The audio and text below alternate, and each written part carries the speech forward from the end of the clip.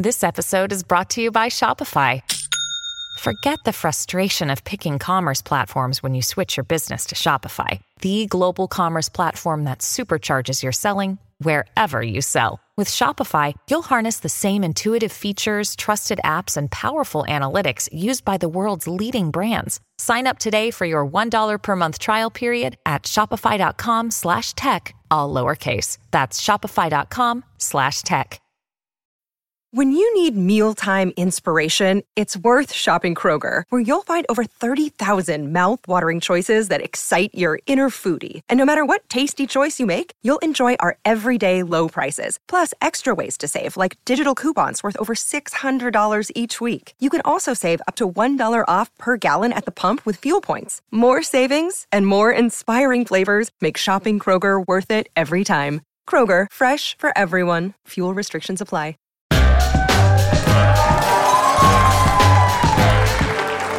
Hello, what to do? How's everybody? What the fuck is going on up here?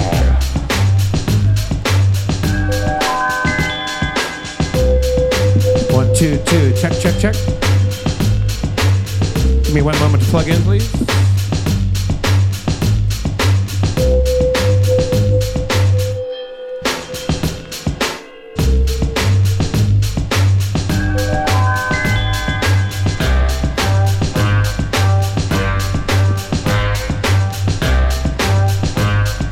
Gang from downtown Los Angeles next to MacArthur Park, which once again is melting in the dark. All that sweet green icing flowing down. Someone left my cake out in the rain.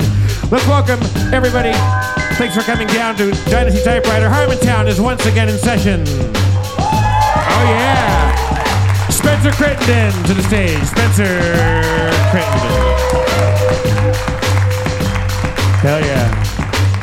Let's bring out the mayor of Harmontown, Dan Harmon.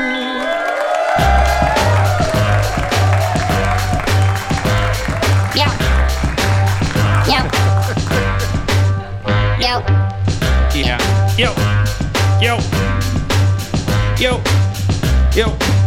Okay. Yo. North, south, east, and west.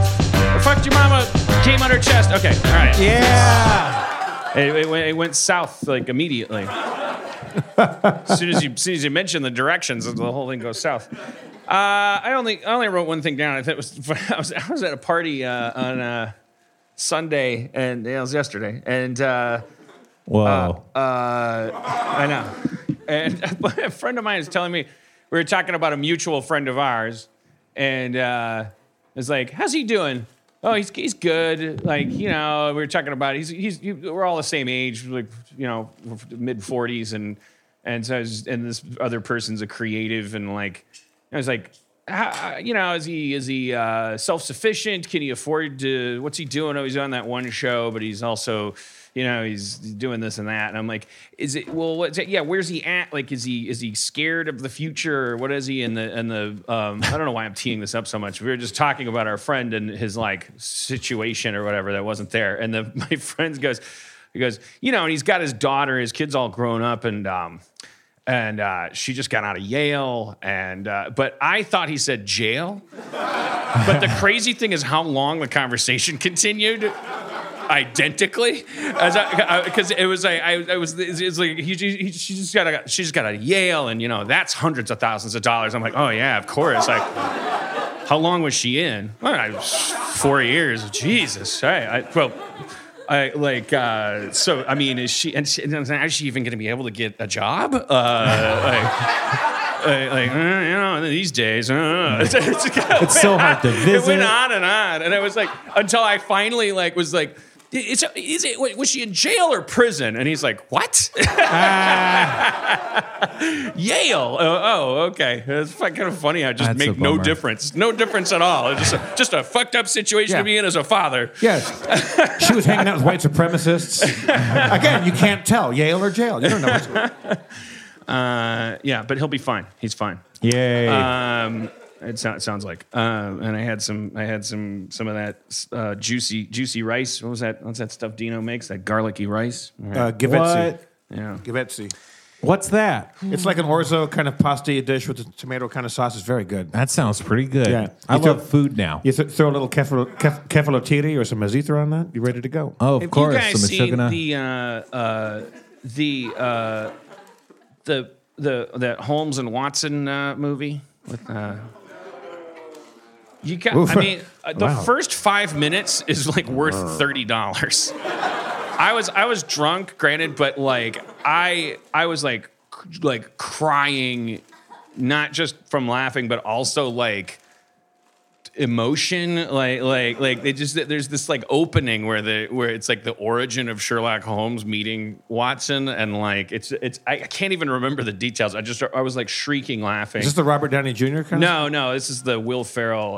Right. Yeah. It then it's just like after it's like the first 5 minutes like deserves an Academy Award for like a comedic opening about a Sherlock Holmes movie. It's just like it's such a great. It promises so much. I don't know what happened. Who knows? I didn't even look at the credits. Is that an Adam McKay movie? I don't know. It probably is. Yeah, because it's the Gary Sanchez title card. But yeah, I don't know. I'm such a fan of that circle. I just want to focus on what's good. I don't want to. Did you watch the whole thing? Yeah, well, no, we actually stopped. I mean, that is really.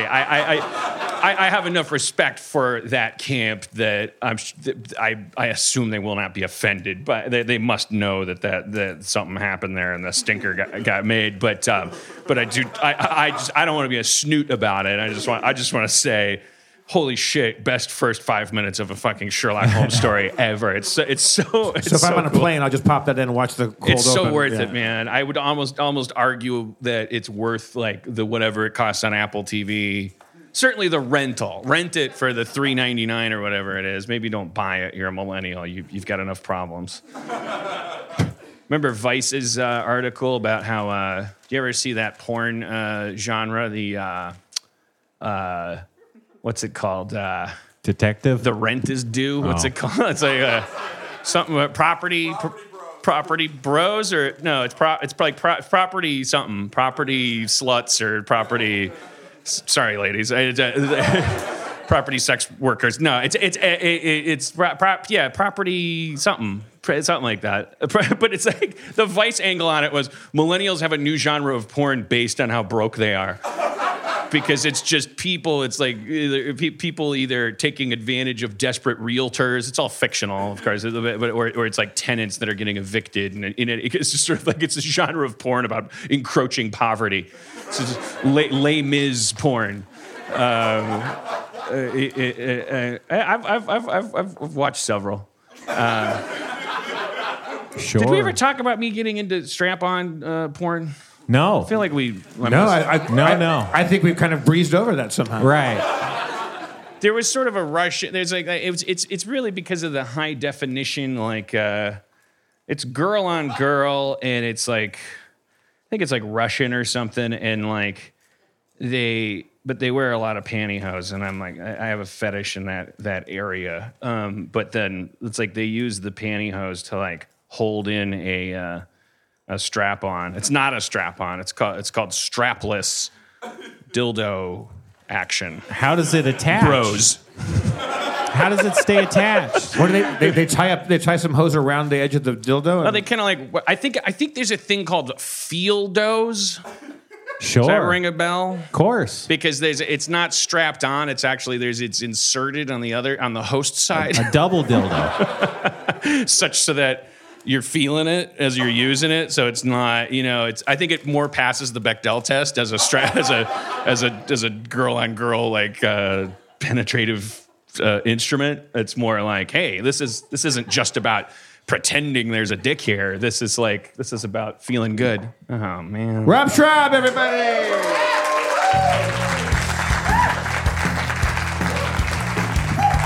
Oh yeah. Hey, Rob. Hello, Jeff. Rob, you got a mysterious package in your lap there. It's a fieldo. Yes. No. It is. That could be the exact size of a box for a It large. could be. Yep. I don't know a what's large in sex it. toy. So based off of what Dan was saying, I thought there's an opening, man.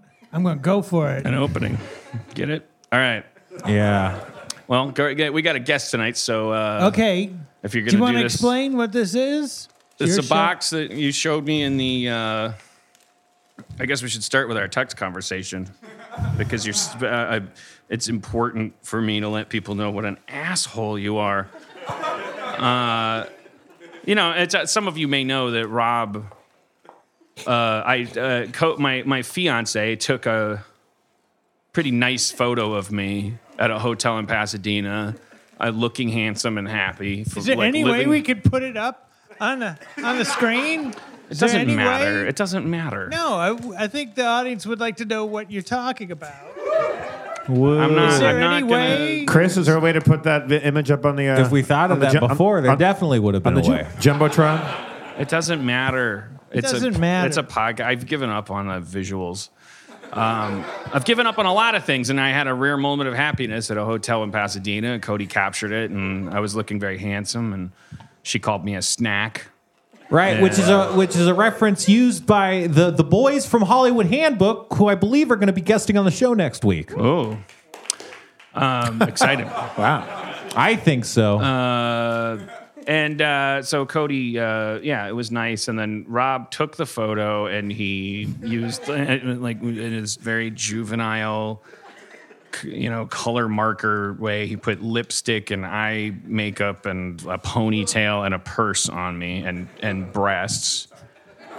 But the purse was so crudely drawn that he had to write the word purse and an arrow pointing to the purse. Yeah, I was using my finger. Yeah, it was kind of oh really?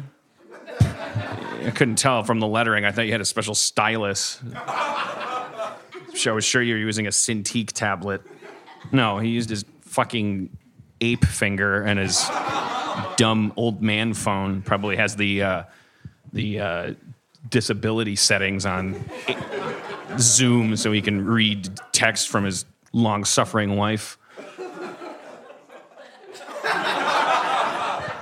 Please continue. Then what happened? So he made this photo and then he put it and then he immediately started selling it on a T-shirt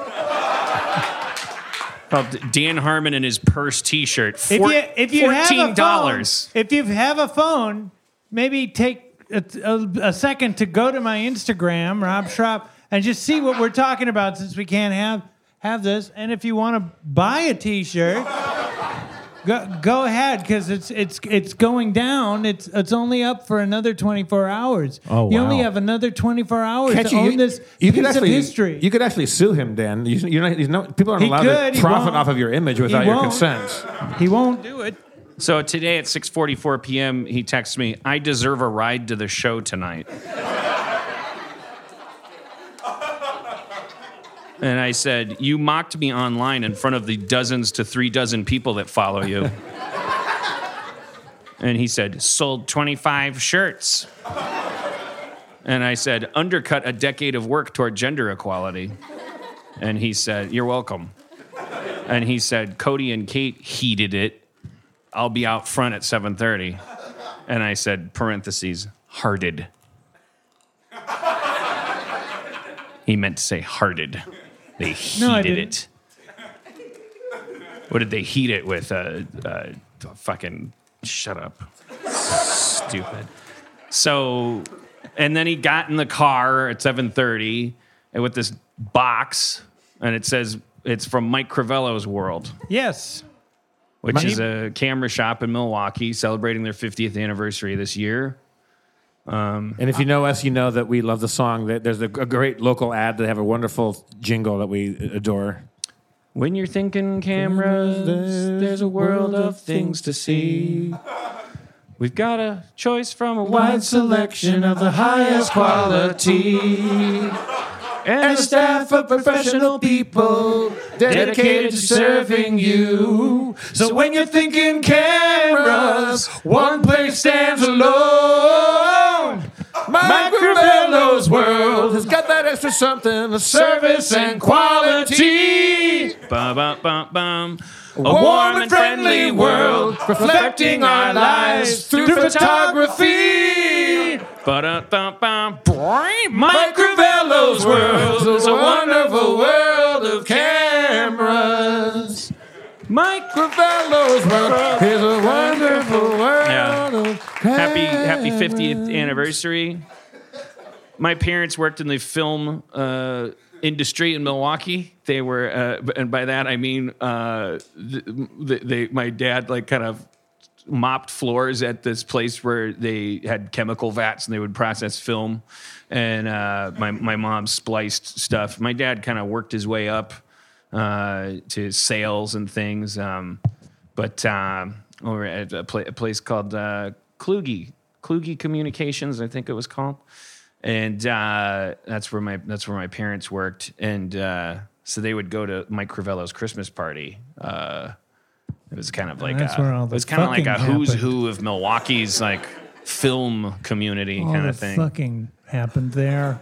It really does seem. I remember my parents coming home and going, "Whoa, that Mike Crivello's world is fucking crazy." I was like, "What do you mean?" He's like, "They're like ice sculptures, and there was a live python." It just sounded very fondue orgy. I always pictured Mike Crivello as like this Robert Evans. Anyways, his world is a wonderful world of cameras. Wonderful world of cameras. Anyway, on my way back from Atlanta, where I was shooting Creepshow, which is coming to Shudder this fall, I stopped home in Milwaukee and went to dinner with my family. And on the way, Mike Crivello's was there. And I said, I got to fucking go to Mike Crivello's. I walked in, chatted up with the team. They showed me around, showed me behind the scenes. Were they dedicated to serving you? Yeah, they were dedicated. And, this afternoon when I came home, this box was waiting for me from Mike Crivello's. And I haven't opened it up yet. And to bring some showmanship to this show, this dead elephant, this snog, to bring it back, to entertain some of these people for once. All right. I'm going to open... What? Slog? Snog. Snog? Like the British slang for kissing?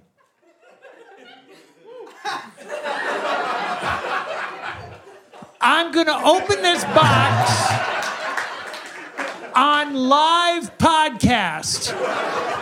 Okay, well, So fucking mics are expensive, man.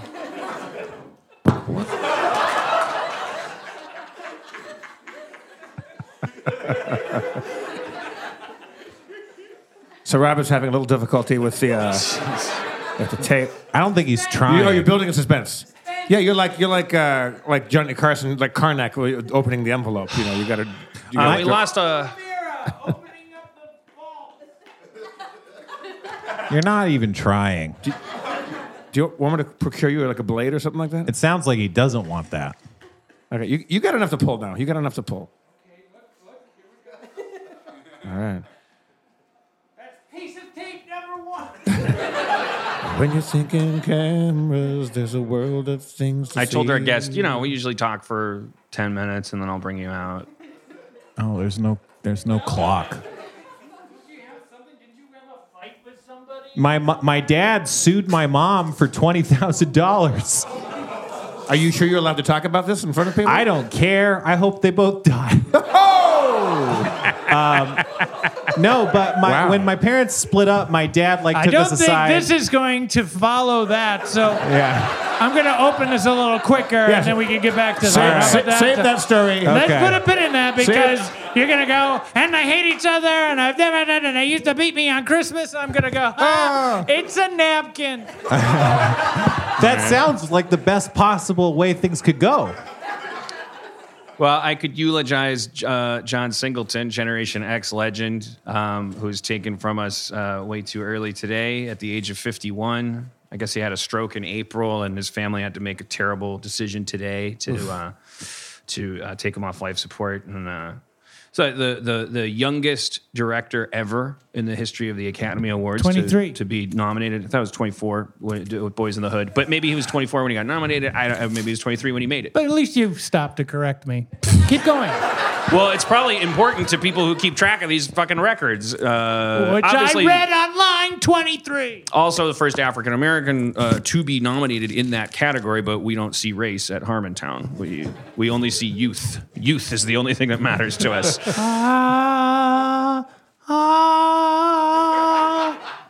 the opening sound. Okay, it's opening.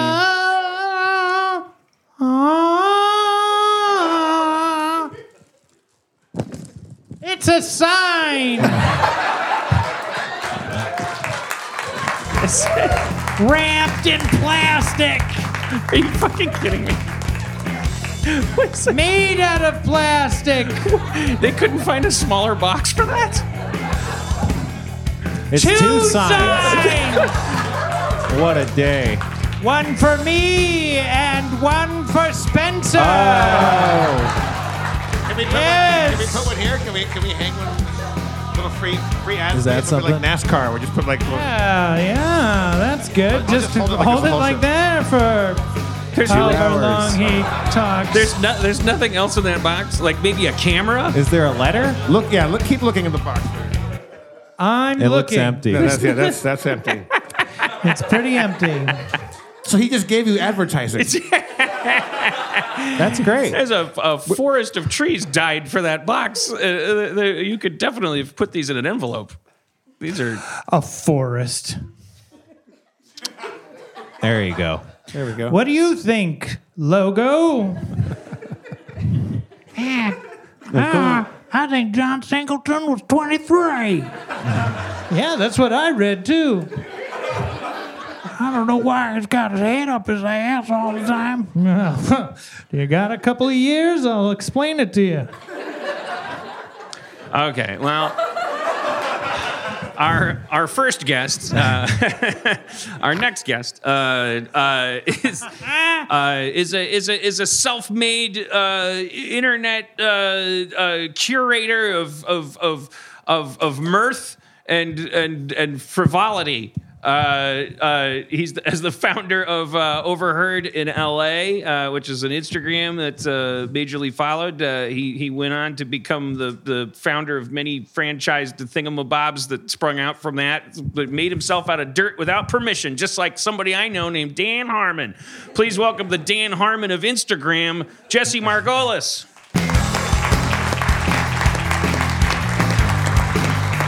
I'm not that good at introductions. I'm sorry, Jesse. Come on, move down, Mike. What's up, Jesse? Hello. Wow. Thanks for creating Overheard LA. That's the username if you want to follow it on Instagram, right? It's Overheard LA. It is Overheard LA. We've got a bunch now, but yeah, that was the first child. I commented today, and in the past, I got to retract this now, as I said in my comment today. Because I was like, in the past, I have seen one. I guess people have a visceral reaction when they think one is fake. Like, let's first of all, let's give what's a classic example, whether it's your favorite or you just think it's like a classic Overheard LA kind of quote. I think my all-time favorite is "You can't be vegan in jail." I feel like I don't know if that's true, but you know.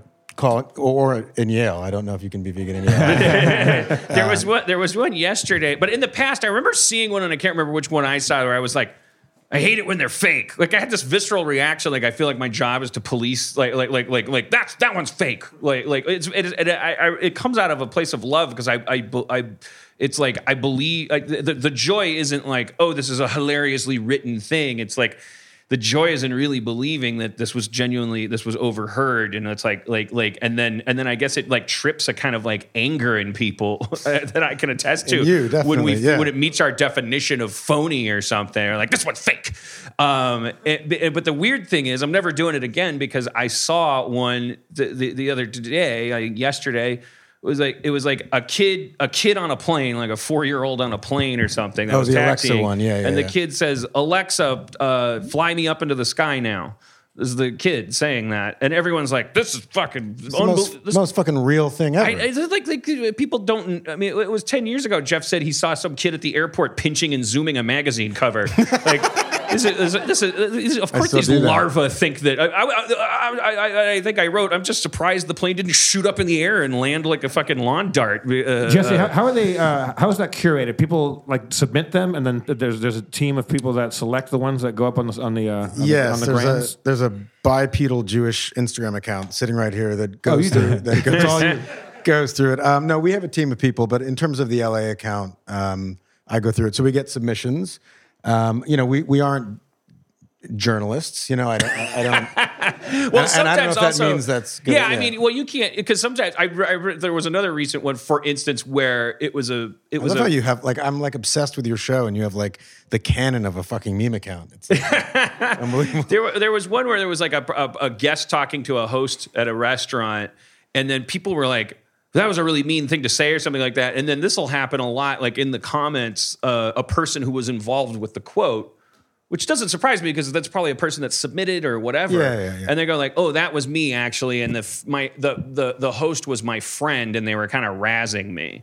But it was like, oh, and then someone overheard it, and it's like, so it's both true, but at the same time, it wasn't like a stranger like taking the shit out of a stranger, as maybe the overheard person thought. But yeah, I think it kills me because obviously when you create something, whether it's a giant television show or a podcast on stage or whatever it is, you care about it. We like to call it a snog.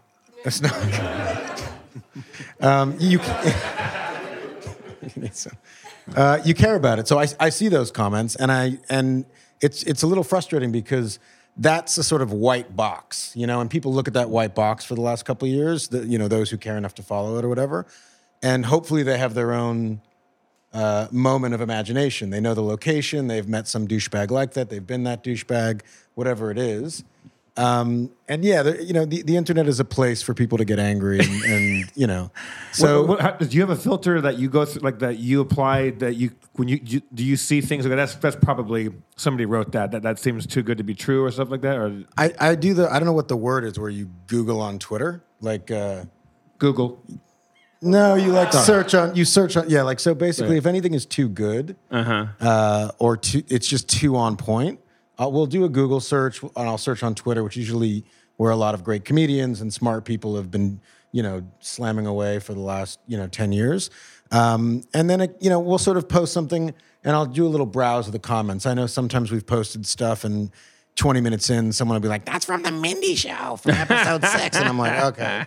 Obviously someone's had a similar experience, or someone's tried to get on the account, so then we just delete it. So is there kind of, on the other end of that spectrum, are there qualities, criteria that make for a particularly LA-ish quote, or like someone's like, "Oh, now that's an overheard LA gem"?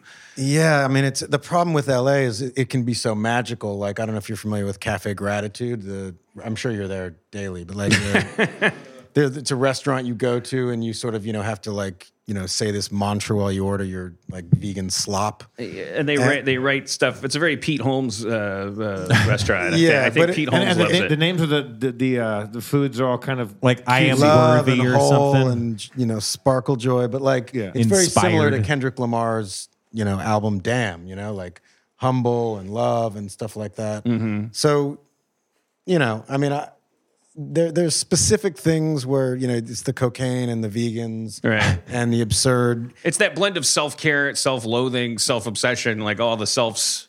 That's the LA thing. It's like people believing that. I mean, it's like the same people talking about yoga, who did ketamine last night, kind of thing. It's or Yoda, yeah. So hopefully it's something that is relatable in the worst or the best way, but isn't so tropey.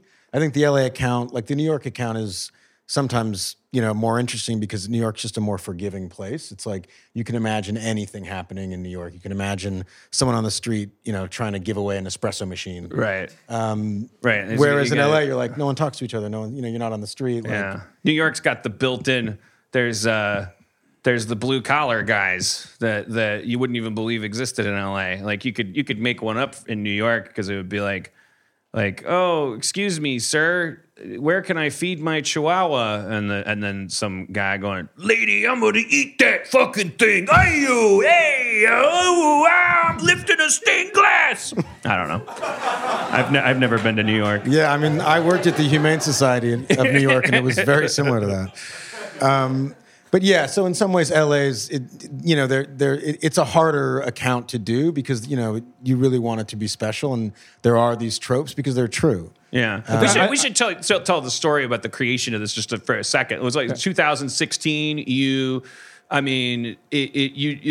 the right year? Maybe ish? Yeah, it was like late 2015. You really just, as anyone might expect. I mean, you're just doing it. Doing the thing. I mean, it's some shit you overheard yourself personally? Yeah, well, it started out, I mean, I don't know if it's interesting or not, but it started off with me being pretty broke and spending a lot of time at Erewhon, which is, a sort of elevated Whole Foods, sort of like daytime nightclub where they sell like $24, sprouted, and it's nowhere backwards, man. It's not technically nowhere backwards, but it is. Close. Yeah, it's close. I need to see LA more. Yeah, I got to take you to Erewhon. It's really fucking terrible. But I had someone had made me an Instagram account called Thin Jewish, and this was like when Instagram was first starting, and I didn't really know, what Instagram was. I never put my face on social media, but I just started sort of using it as an outlet for whatever desperate creative, So I would do like Rorschach. I had a little like barista, and I would do these Rorschach foam latte interpretations or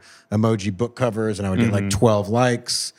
And I was just kind of messing around, and I was sitting at Erewhon, and these two women were talking, and they were talking about their friend Lisa, who was just obsessed with swag, and her pipple was out of control, and they had to freeze their eggs. And I was just like,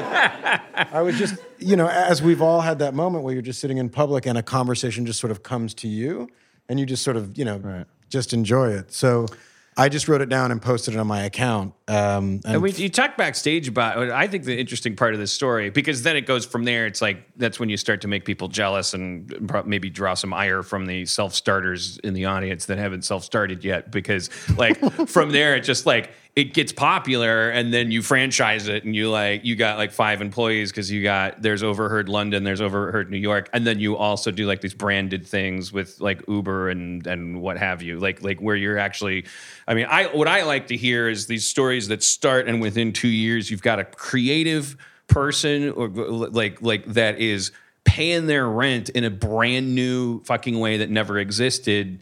And like without it's like we don't have to exploit labor or be billion. It's just like you just created a job for yourself with this tool that is also often like the source of just dehumanization and misery. Yeah. Like this larger function is like, yeah, but people you could just make your own job. Like Rob's selling T-shirts, he's making $2, ridiculing me. $14. I make $2. Okay. Yeah. But anyways, but I think the interesting Milwaukee thing, dollars or American dollars? Just normal, regular friend dollars. So you're up 30 bones just from a couple days ago. Bones, dude, that's amazing. Yes. I haven't used that word. What, bones? Yeah, it's bones. He's no, but you make a great point. Like people love to hit it on Instagram. Right. And social media. But I mean, Instagram genuinely saved my life. Like I was just a permanent fuck up, the friend with potential. But isn't it interesting? There's just random difference between these platforms that Instagram didn't have in mind at all. And like because this is a thing that works on Instagram, and as you said backstage, it wouldn't work on Twitter. It doesn't. There's much better shit on Twitter. Twitter is like all text based, and your thing is text based, but your thing works on Instagram, and where it is vastly monetizable. Nothing's monetizable on Twitter. It's complete, except like the presidency. You could, I mean, if you're playing for the big bucks, you can make a lot of money on Twitter. But it's just interesting to me that also tonally, and maybe this is part of it, is that if you tweet that you overheard something, you're almost more of a dick than an Instagram that like curates it in a classy kind of like way that's sort of like, this is a celebration of the city. And it's like, what's fascinating to me is why that works, like what the psychological routing is. Yeah, I don't know. My theory on Instagram, because I'm like, what if we done Overheard LA? Because it's certainly not a new idea, that like the idea of anyone with a brain and a red moleskin journal that they don't use has, had that moment in public where someone said something weird and they've written it down. By the way, do you want to drink? Sometimes people... I have 2 drinks a year, and it's usually with a girl. drinker. Yeah, Okay. yeah. But yeah, I would take like a tiny amount, like a thimble. Can we get this man a thimble? Like a D20? Like a D20. Like a D20? Oh, nice to sneak in, try to play to the crowd. Hey, man. I grew up rolling dice, okay? It's true. We talked about it backstage. But we got deep. But the truth is that like Overheard on Twitter, on Facebook, it's part of the maelstrom of whatever. For some reason, doing it on Instagram, having it text only, having it sort of being, thank you. That's like a D100, but thank you. Yeah. Having it be kind of enshrined as an image where you can geotag it and you can have details in the caption. So you have this sort of double experience where you read the thing and then you sort of go down and you go like, oh, where was it? Do I know that place? Do I know that person? Do you still put your own in? Like, when you hear one, do you drop your own Overheards in there? I reserve about 2% of the account for myself, but not, certainly at the beginning I was, and I would imagine that some of it is genuinely overheard. Some of it is friends sitting around talking shit and sending it in. I sent you one that was 2 people that I was working with that were talking, but I still overheard it. I thought it was funny. It was like girls like talking to each other about setting each other up or whatever. And one of them, Nicole, was like, she's like so young that being set up is still fun. The idea of like, she's just saying to our friend Leslie Arfin, like, she was like, you gotta. I keep telling you, set me up with some of these nerdy guys, and Leslie had some. It was really, I don't know. In the room, it was really funny. She was just like, I was just listening to them, and she's like, yeah, but no, you don't understand. It's like they're actual nerds. It's like it's gross. It's not like Rushmore. like real nerds. Like they're. It's not marketable. Gab nerds. Yeah, and that's what I sent you that. I was like, I've never submitted anything to Overheard LA. I'm gonna do this, and then I got this response from, I assume you, that was like, what are you doing submitting to my thing? I love your stuff. Yeah, like Dungeons and Dragons episode, Community. Why are you talking to me? That kind of stuff. And then you didn't use my Overheard quote, but it's weird. I mean, that doesn't, because I'm not good at it. I'm good. Obviously, what are the odds that I'm going to be good at overhearing and also a genius and all these other things? Yeah. I think I said in the show before, they overheard the 2 gals at the bar about vampires. Did I say that one? I can't remember. Say it. It's worth it. I walked into the Burgundy Room a long time ago, and there was these 2 kind of rock and roll chicks at the bar, and I walk up, and this is all I heard. Why are vampires so hot? And the other girl says, duh, because they're thin. That's fucking good.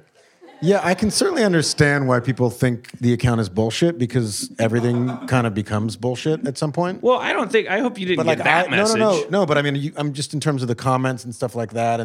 But I mean, I actually have been overheard. Like I have sat somewhere at a cafe, spoken in a way that I thought was authentic, but was actually incredibly, embarrassing and douchey, and then have like some coy little cat person write my conversation down. Obviously, I try to keep my face away from the account. I think it's a more interesting account if it's not about a person, and have her submit me to me an hour later. Right. Oh my God, that's insane. Yeah. So what? Well, you gotta give us a specific. Like, what's the thing you said that you got? That is really interesting. Your phone vibrates, and then it's like, it's like asterisk douchebag at Whole Foods or whatever. Like, that's me. I'm looking for garlic stuffed olives. Yeah.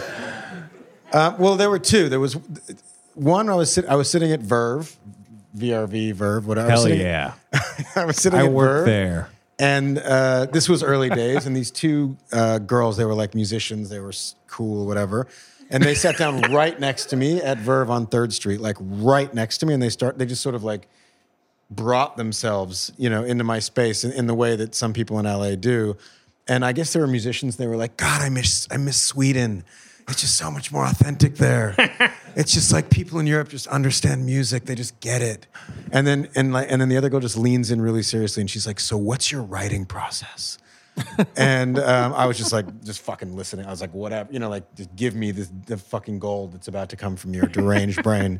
And she's like, well, it sounds stupid, but like, have you heard of this Instagram account, Overheard LA? And I was just like, huh? And like, I thought it was a sort of bit. And she starts saying that like, there was this post about glitter and it was really funny. So she like went home and wrote a song about glitter. And I was just like sitting there and I was just like, okay. And then I posted that sort of like, you know. But that's like a hall of mirrors. Like you're seeing yourself in them, which so is bizarre. just bouncing back and forth. I remember something about that. I remember that being posted or something. I posted it, and then the other one, it was like maybe a year ago. I was sitting at La Colombe in Silver Lake, and I was whining to my female friend about, you know, women in LA and how they date the same 12 celebrities and, you know, this, you know, naming names and like, you know, the whole thing. And then she just kind of submitted it to me. And I was like, oh, well, I was like, wow, I'm like a middle-aged douche. Like, what's wrong with me? I was on a plane. Maybe it's stopped me if I've mentioned this before. I was sitting on a plane and we're getting ready to like. There's passengers still boarding, and so they haven't like closed the door yet. And there was an older gentleman behind me, and he was on his phone, like giving his will. And he's like, hello, my name is James Farden, and today's date is blah, blah, blah, of sound, mind, and body. I'd like to amend my will. I want to change a couple things. And he started shaking it up. Like so-and-so was going to get the thing, but now I'm going to give it to so-and-so. I think every time he gets on a plane, he's like, you know what? Fuck Susan. I want to lean back and go, hey man, is there something you know that I don't know? I told Susan I was flying Delta, and she got dollar signs in her eyes. I don't like, you know, she's not getting a goddamn dime. Delta's a dangerous airline. It is. I don't know. I don't even care. I don't care what airline I affect negatively. Except JetBlue, New York to LA, or vice versa.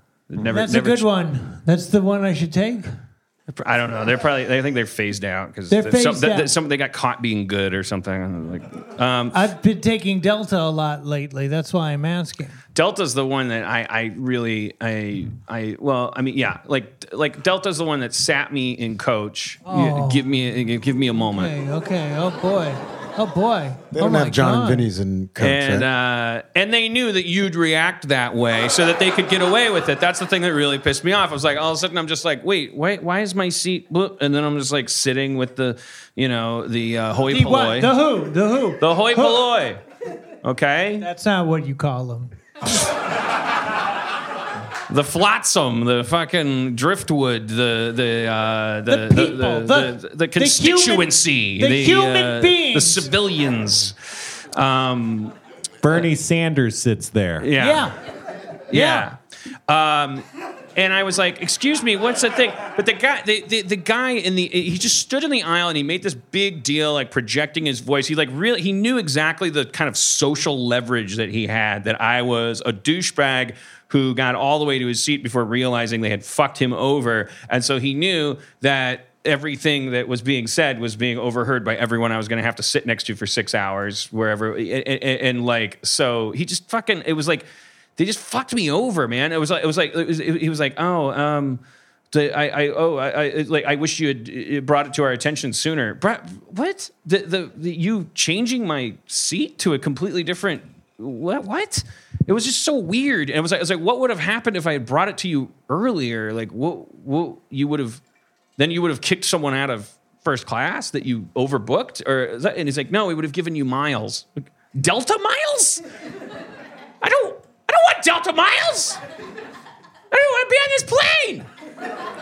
So you had to sit in coach. Yeah, next to a bunch of people who overheard that I'm a fucking asshole that thinks they're better than them, and I'm like, fucking Velcro my arm hair with these people. Yeah. Both people watching Avatar at different times.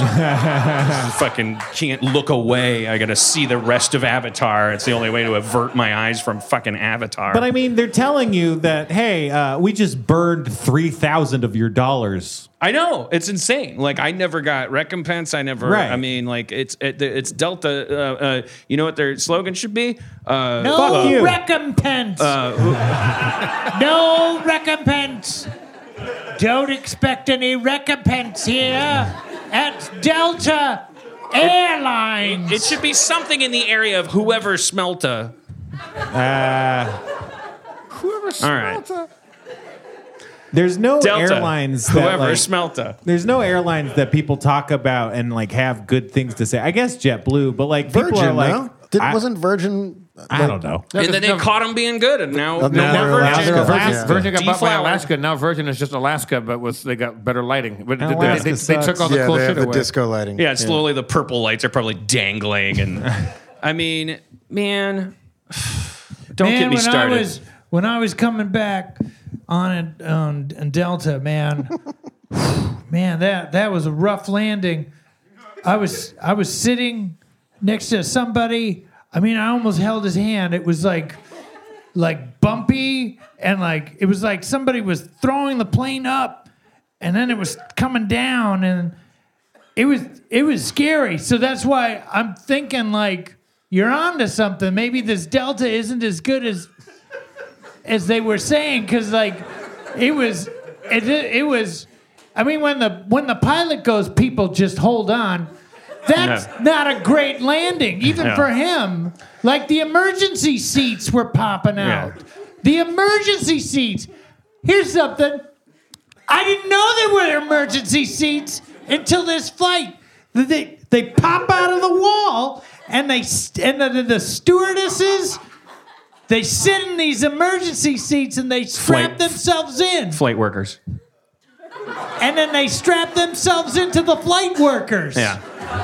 And it was, and the pilot's going, just hang on. Yeah. Just hang on. And I'm wondering what's going on. Yeah. In the cockpit, like. I mean, hey, but it's a capitalist society, so all you got to do is just take that money and take it over to United and bring your dog. And for God's sakes, if they choose you by lottery to give your seat to a richer person, don't resist. They will beat your fucking ass and physically drag you off the plane. Of course, then United went out of business. Because if you were a cookie company and you suffocated a dog and beat a man senseless and dragged him out of your cookie factory in the same fiscal fucking quarter, you wouldn't be allowed to make cookies anymore. But it's an airline, so their profits probably went through the roof. I think they hate did. it. I hate it. And now we're finding out what I knew the whole time. Those things can't even stay in the air. They're held together with fucking speaking spells. The pilots aren't even, they just get in there and hit a button like a Tesla and just go like, Alexa, take me to fucking Reno. And then the planes are just going like, now they're just going, I saw a cloud. I think it's a truck. I better change lanes. And Donald Trump's like, whoa, I should have run it on coal. Like, we're all dead. We're dead, man. We're dead. We are dead. So anyways, like you, it's a mystery. In other words, like you didn't scientifically observe these things. It was a mystery. Why it is that some things work on Instagram and other things work on Twitter and other things work on a thing. It's like there's nothing. It's just sort of all we know is that one piece of data that, well, this just works better on Instagram. It was very much like it came from the right place, and I guess it landed in the right place. We have a Twitter account no one cares about. I've seen you sort of pop up and down on Twitter. I think you were on Twitter. I was right? on Twitter He was. from 2009 to like a year the ago. James Gunn firing, and then I was see ya. Till 2000. Well, he's back. I mean, He's back. You can slide back in. I'm not sliding back into that fucking sewer. You shouldn't, man. No, I shouldn't. I can't. I'm agreeing with you. Instagram is actually my only. It's peaceful. It's Coachella, I mean, it's still like it's I could food. still take enough Adderall that I'll like yell at a fucking turd or whatever. But But don't you watch those dog memes? Like Chimkin, Doggo, Friend. Like, that's like Yeah. Top-down cooking videos. I went through recently and I unfollowed everyone who wasn't following me. including Wow. Holy cow. Including us? Well, there you go. I don't know. Are you following me? Yeah. I mean, I will be in about half an hour. I don't know if I mean, maybe some things like that. I wasn't like, well, they're not going to. 70 episodes. Of what? Oh. But it really is my only social media outlet. I deleted my Facebook account. I deleted my Twitter. I was thinking the other day that Twitter, it's like there's not really any good outcome because, like, think about it. You like someone's tweet, nothing happens. You don't feel great. You retweet someone's tweet, nothing happens. You don't feel great. You retweet someone's tweet and someone else retweets it. Who cares? You retweet someone else's tweet and someone responds to it. Like, you get pissed off. You tweet something good. No one retweets it. No, who cares? You retweet something good. A lot of people retweet it. It's like, okay, that feels kind of okay. Otherwise, people respond to you. It's like, this sucks. So if it goes super viral, everyone's screaming at you. So it's like, there's just every single outcome. It's like a choose your own adventure book that's just fuck you on every page. Yeah. I was thinking about it the other day. I was thinking that, like, I have the tendency to, like, create all these situations that I think will, like, go well, but the outcome is almost always just going to be bad. And, like, there's 1 out of 100 outcomes that's good. And it's like, well, why do that? Why not do something that's like 50-50 or something? And Twitter's like exactly that. It's like there's one good outcome, which is like someone you like is like, hey, you're really cool. But that, like, has never happened in the history of Twitter. Yeah. Well, at least every single fleeting thought that you've ever had for 20 years is being slowly cataloged on a giant fucking reel-to-reel tape in a basement of a Capitol building that obviously just at any given time might be run by a person that decides to search all of this by people who ever called me a shithead and send out the drones. That's what's terrifying to me is like this like when you know like the 1930s in Germany when it was like there was a slow burn of like people were like, you know, it's the March Violets thing where it's like people eventually going like, oh, okay, sorry, I changed my mind. I think that's a great mustache. Like they're just like freaking out, and there was like this race to like redact and transpose like people's attitudes. And like back then, all you had was like a little bit of paperwork to fake. You could like pay people to give you a card, a membership card in the party that was like backdated. That you wouldn't be like a fucking March Violet.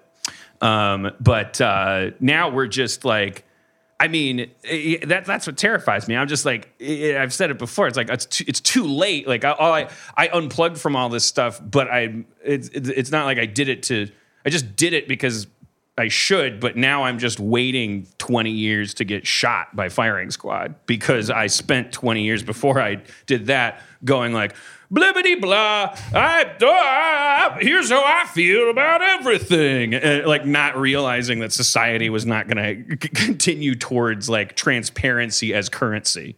But don't you think Trump fucked Twitter up? Like Twitter was kind of fine and then Trump happened and then everyone that you sort of liked or respected just went fucking crazy on Twitter? Yeah, I mean, I don't know what chicken lays what egg. I mean, was it that Trump ruined Twitter or was it that Twitter creeped in on us like installed itself somewhere between our pituitary gland and our cerebellum and like just changed the way we think until we're like micro blogging and like this freebasing of fucking give me attention and here's the thing I have to say and then as a byproduct of that the most likely presidential candidate who'd been running for president for 25 years before that just like fell on that bread like bacteria in a kitchen and just like that petri dish was just there for him. And so it's like, did he ruin Twitter? Did Twitter ruin us and grow him like a fungus? You don't have to answer. I mean, it's a chicken egg thing. It's just both. It's just this is what's happened to us. But I do think that at the very least, when you're on Instagram, you're not really seeing a person for who they are. Somehow you're seeing their yeah. Bernese Mountain Dog for who they are, but you're not seeing them for who they are. I like that people that are dicks, you can like click on their name, and it's like 99% of the time. They're going to be they're locked. And it's kind of like if I was mature, and I think I can become mature because I'm 46 now, something's got to give.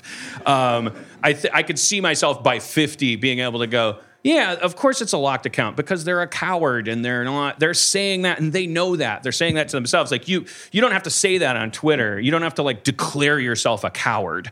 in order to like have a Twitter account that you use to just go, I think you're a fucking gross monster, and like, and then you click on the first thing and you see an egg and you see like 2 followers, but like it's on Instagram, it's always like locked. It's always like a person that talks shit. Their own little ecosystem. Yeah, because they're terrified that you would, which I used to do. I would just go to someone's thing if it wasn't locked, and I would just go through every fucking Instagram for 3 years and go like, your dog sucks.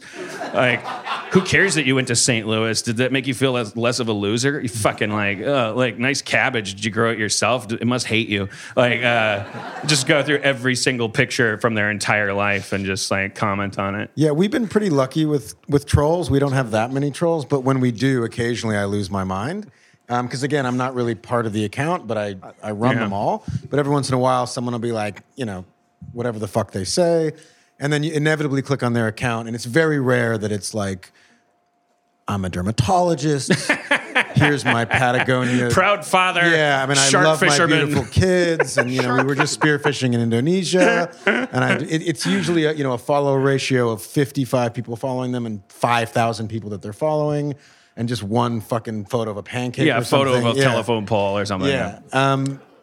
But, I also find that people aren't really taking into consideration. They're not I have this thing in my phone because I'm, somewhat like you, like just terribly reactive, that says pause and give constructive feedback. Right. And I ignore that every time. And I never pause and I never give constructive feedback. Do you respond to like trolls? Every once in a while, I will drop a bomb on a troll for fun. But what's sad about it is like, it's all in good fun, and then you'll actually see other people getting involved. What's the stuff that gets under your skin? Is it the fake thing? The fake stuff is annoying because it's like, it's really just, it's someone, treating Instagram like Twitter, essentially. Yeah. I'm really sorry that I took part in that. But I also want to say that but that's what I think is an important message to you that I learned, and then I said in that comment, is that now I understand, because I saw people like calling out that one that was like so believable. I'm like, okay, I think you like, I people that say this stuff to me, I never believe them, but maybe you'll hear it from me. I truly believe that the people that say this is fake, they're expressing a love of your content. They're so hooked in. They're getting. I can speak for that personally. That the when I did that, when I said like this one's fake, the reason I did that is because of the respect that I have for the institution. And you could easily. Well, you might feel that way, but I think to a lot of people, it's just another meme account. They don't have context, and they're just looking at whatever's on Instagram. Yeah, I mean, look. I hate people that say look. I want to say look. Just grabbing you by the scruff of your brain and look. I think the vast majority. I think you've got. I think we're 80 to 90% You've got a little real garden that people like to visit and stuff. And like, I think that when I'm telling you, I love it. And I was an asshole. I didn't even think about it until after I clicked. I thought that I was like helping something, like you have a beautiful tomato garden, and I'm like, this one's rotten, or something. I don't even know what I was thinking. Yeah, until and I'm sure there is one that's rotten. Like, there's no doubt that someone has sent something in, and I've literally asked them. I was like, oh, where'd you hear that? And they're like, in my mind. You know what I mean? Like, I was like, that doesn't work. And today we got something really funny from Detroit. And I'm like, well, it's really funny. Like, that's good content. Do we not post it? Because you know how honorable meme account people are. I'm sure like all the other meme account people that are like 23-year-old, whatever, something smart you would say, fill in the blank, have no scruples, and they troll Instagram, and they, grab content from this person and that person and repurpose it as their own. And we try to have integrity, in this ridiculous mini mall that we're in of content. But yeah, I'm sure we've been tricked. I'm sure like something from season 7, episode 5 of the Mindy Show got on there, and we deleted it quickly. But yeah, I appreciate your respect. Every time, not every time, but like I'll think of, oh, that's really that's a great play on words. That's a funny little thought, like idea, and type it all up, make it a perfect crafted tweet or whatever, or a caption to an Instagram thing or whatever. And then I go, I'm just to be safe, I'm gonna Google that. I'm gonna type it in as is with quotes around Twitter, it. Google, or Google Twitter. Google Twitter. it's already been done 1,000 times. And so one time I wrote some dumb joke, like some very low hanging fruit, like something was in the news or whatever, and I just wrote something, and like someone's like, nice rip off of Jim Gaffigan, bro. I'm like, I don't fucking listen to Jim Gaffigan. Fuck you. When I have Fuck you, Jim Gaffigan. When I have an idea like that, your family and your happiness. Lately, I've just been starting. I'll Twitter Google it, and then instead of just posting my joke, I'll just post a screenshot of the whole search, and so you have like a bunch of people's half-assed attempts at the same kind of area, right. And that makes me feel so much better because it's like I don't know if I could have done a better job than this, but it definitely wasn't good, and neither are these people. So just look at that instead. There you go. I like that. Yeah, we get the same submission like probably 3-4 times a week for the last 3 years, and I'm just always. It's just one that you can. Well, no, I mean, yeah, I mean, I'm sort like of that old figuring out joke. that you're they the say entire. a man in New York every 30 seconds a man gets mugged in New York. We're about to meet that man. Anyway, sorry. You're like for the last 3 years you've been getting the same submission I'm every starting day. to think that the entire account is just it- you and your writing team sending shit in. Is there is there an Overheard in LA thing that is actually one that just keeps coming in like month after month, the same exact one? Yeah, that's what I meant. We have an unpostable submission that we've never posted that is the stupidest shit ever that everyone, and it's just basically going up to a valet parker and they're like, do you need to be validated? And then it's just like, and then we also get. But it probably is. I mean, because having been to every time someone said, "Do you need validation?"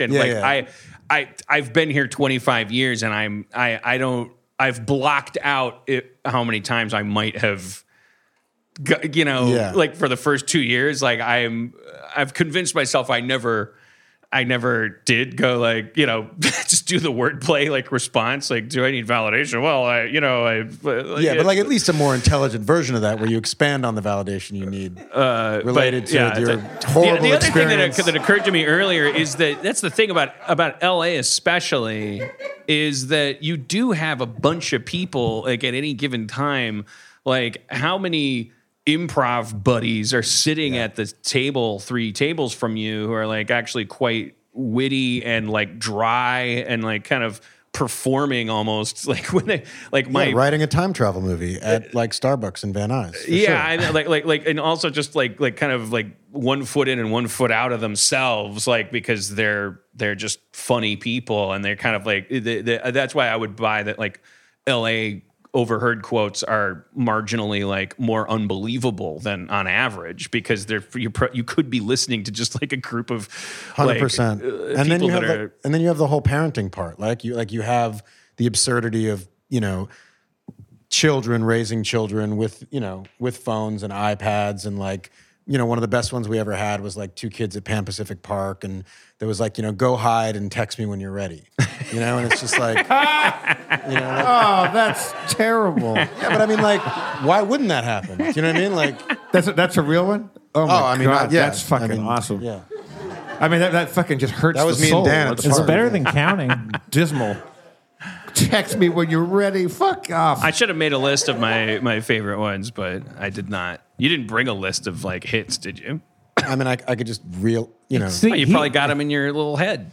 I'm sorry, I said your head was It's little. in his phone. It's an Instagram account. talking about my head like it's economy. It's a Delta Like this head. is a first class head. I don't want Delta miles. Go through your phone and text us when you have a good one. Is there? Well, I don't want to distract you with this question, but Sorry, I'm on Instagram, bro. What? I'll field this one. let's check in with Spencer while Jesse goes through and finds some of his favorites. I just meant for you to ask the question, I but to me. I can reel them off. But anyway, go ahead. Oh, okay. Well, all right. Reel him off then. Give us some content. I like a lot of the short ones, like, I need to cancel my threesome, is a good one that was sort of verified real. And the people that got Overheard, like, wrote in saying, like, oh my God, that was me, and I really did have a threesome, and I couldn't make it. To interject on that, I was at a bar one time, and there was these 3 like well dressed, like kind of like clubby kind of chicks, and they were having a drink as the 3 of clubs, and they were just talking and shooting the breeze, and another girl joins them. It's like, oh, fuck, what a day! Like it's like fucking. I forget the guy's name. Let's say his name was Anthony. Anthony just destroyed my asshole. Like he just fucking just destroyed my asshole. I was like, oh yeah, he'll do that. And they were like, yeah, we all tell me about it. And I thought, looking back, I'm like, they must be porn actresses because like they're in a cult. Yeah, like they had just clocked out. They're like, oh boy, fucking just did 30 minutes with Anthony. Yeah, fucking just the outtakes alone. He never gets it in one. He always got to fucking all the reshoots with Anthony and that. Never gets it in one.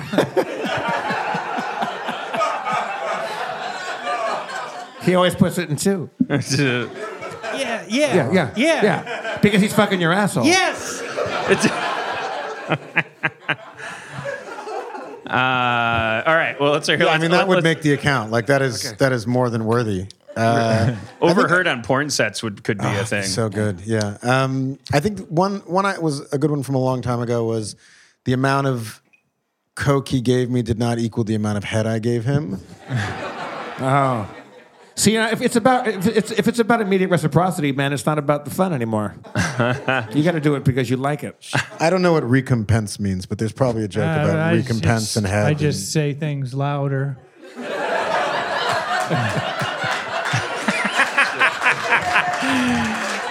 You know what? If you're going to be that honest, you're welcome to stay. And we got a real peek behind the curtain on that one. I'm shocked you handed that algorithm over. Putting yourself out of business. Secret sauce. So bashful about it.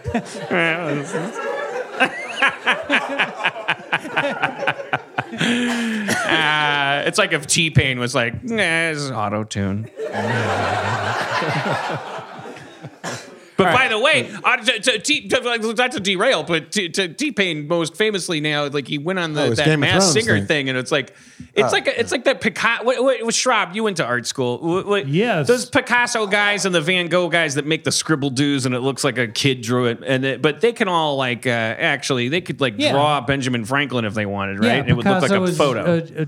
Very, very That's what gifted artist. T-Pain uses all that auto tune, and then he could, if he wanted to, he could sound like Luther Vandross. He could sound like fucking anybody. He fucking dominated that Masked Singer thing. It's like nobody knew it was him, and he like, isn't that crazy? I just can't believe that I felt good that you followed Overheard LA, and now that you watch The Masked Singer, I don't watch The Masked Singer, but I follow T-Pain. Do you follow his? I love T-Pain's Instagram. Do you follow his live tweeting of Game of Thrones? No. It's fucking poetry. Well, I'm not on Twitter. It's too much. It's too much of a net loss for me. But just get someone else's account just for Sunday nights, and he's just Man, I impression. wonder if he's LA based. I can't because if he's like, man, I bet I could get in there. I think he's really shy.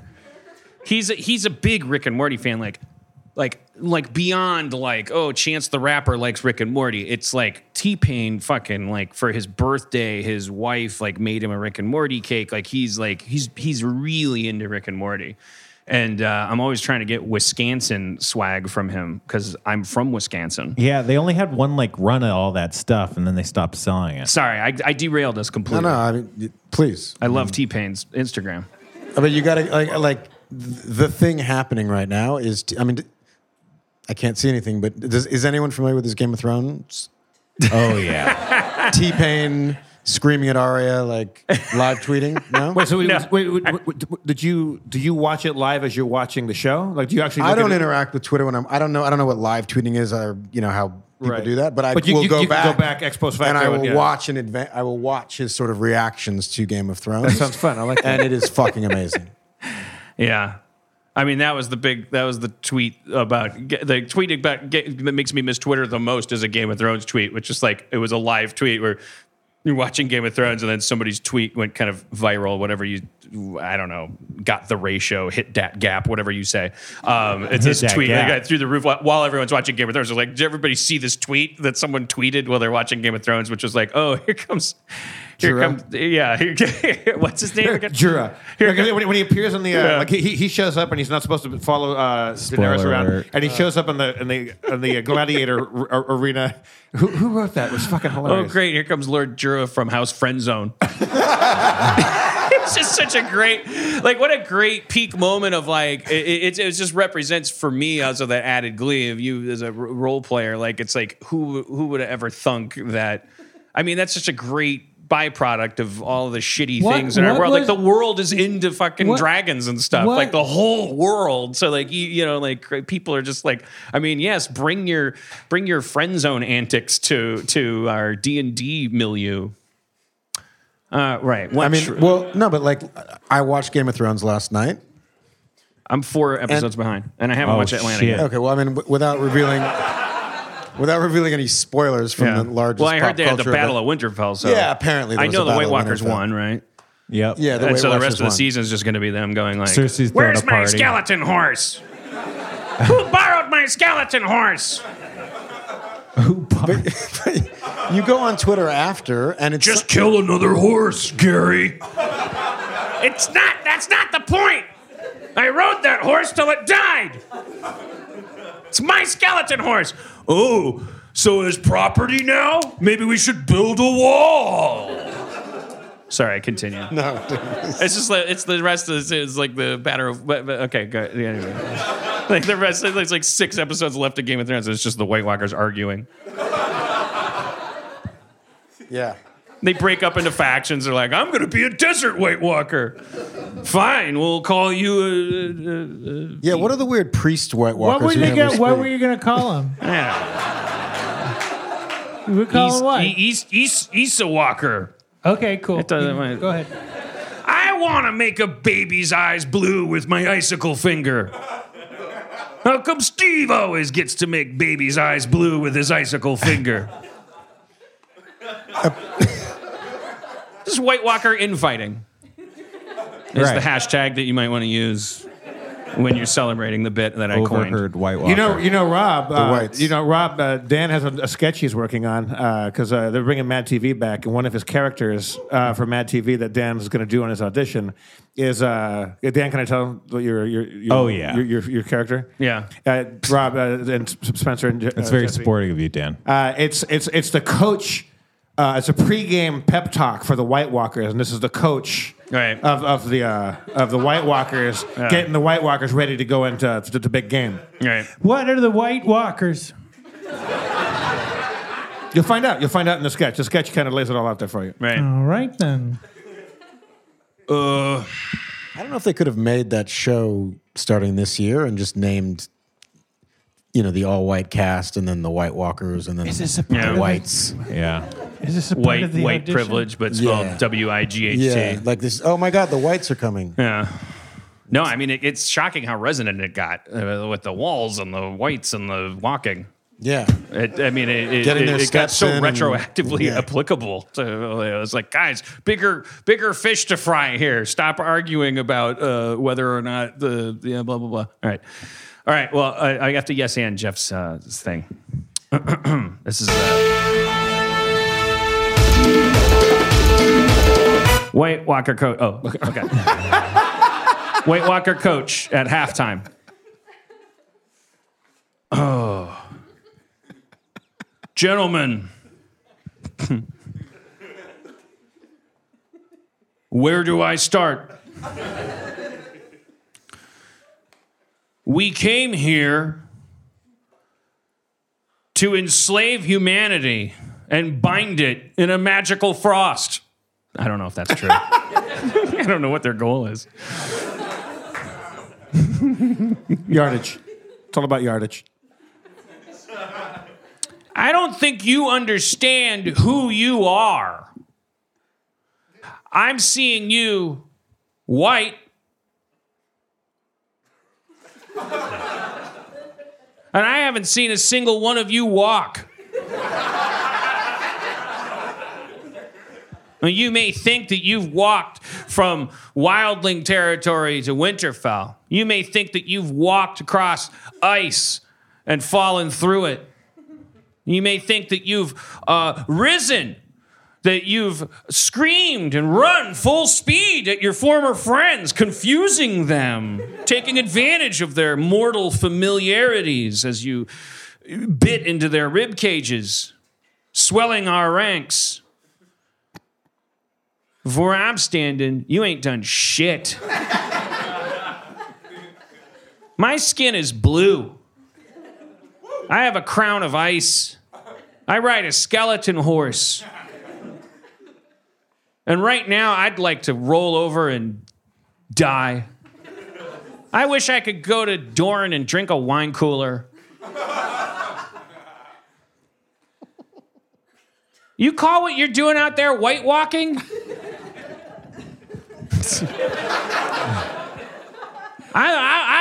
Look, let's just quit right now. It's not too late. Let's white walk back to the south. Let's just hang out and fucking do whatever we want. We'll roll around in the snow. We'll let Peter Dinklage and the lady from Terminator 4 hang out. They can advise each other. They can consult with their hands of their kings. Make their fire water and their fucking dragon eggs museums.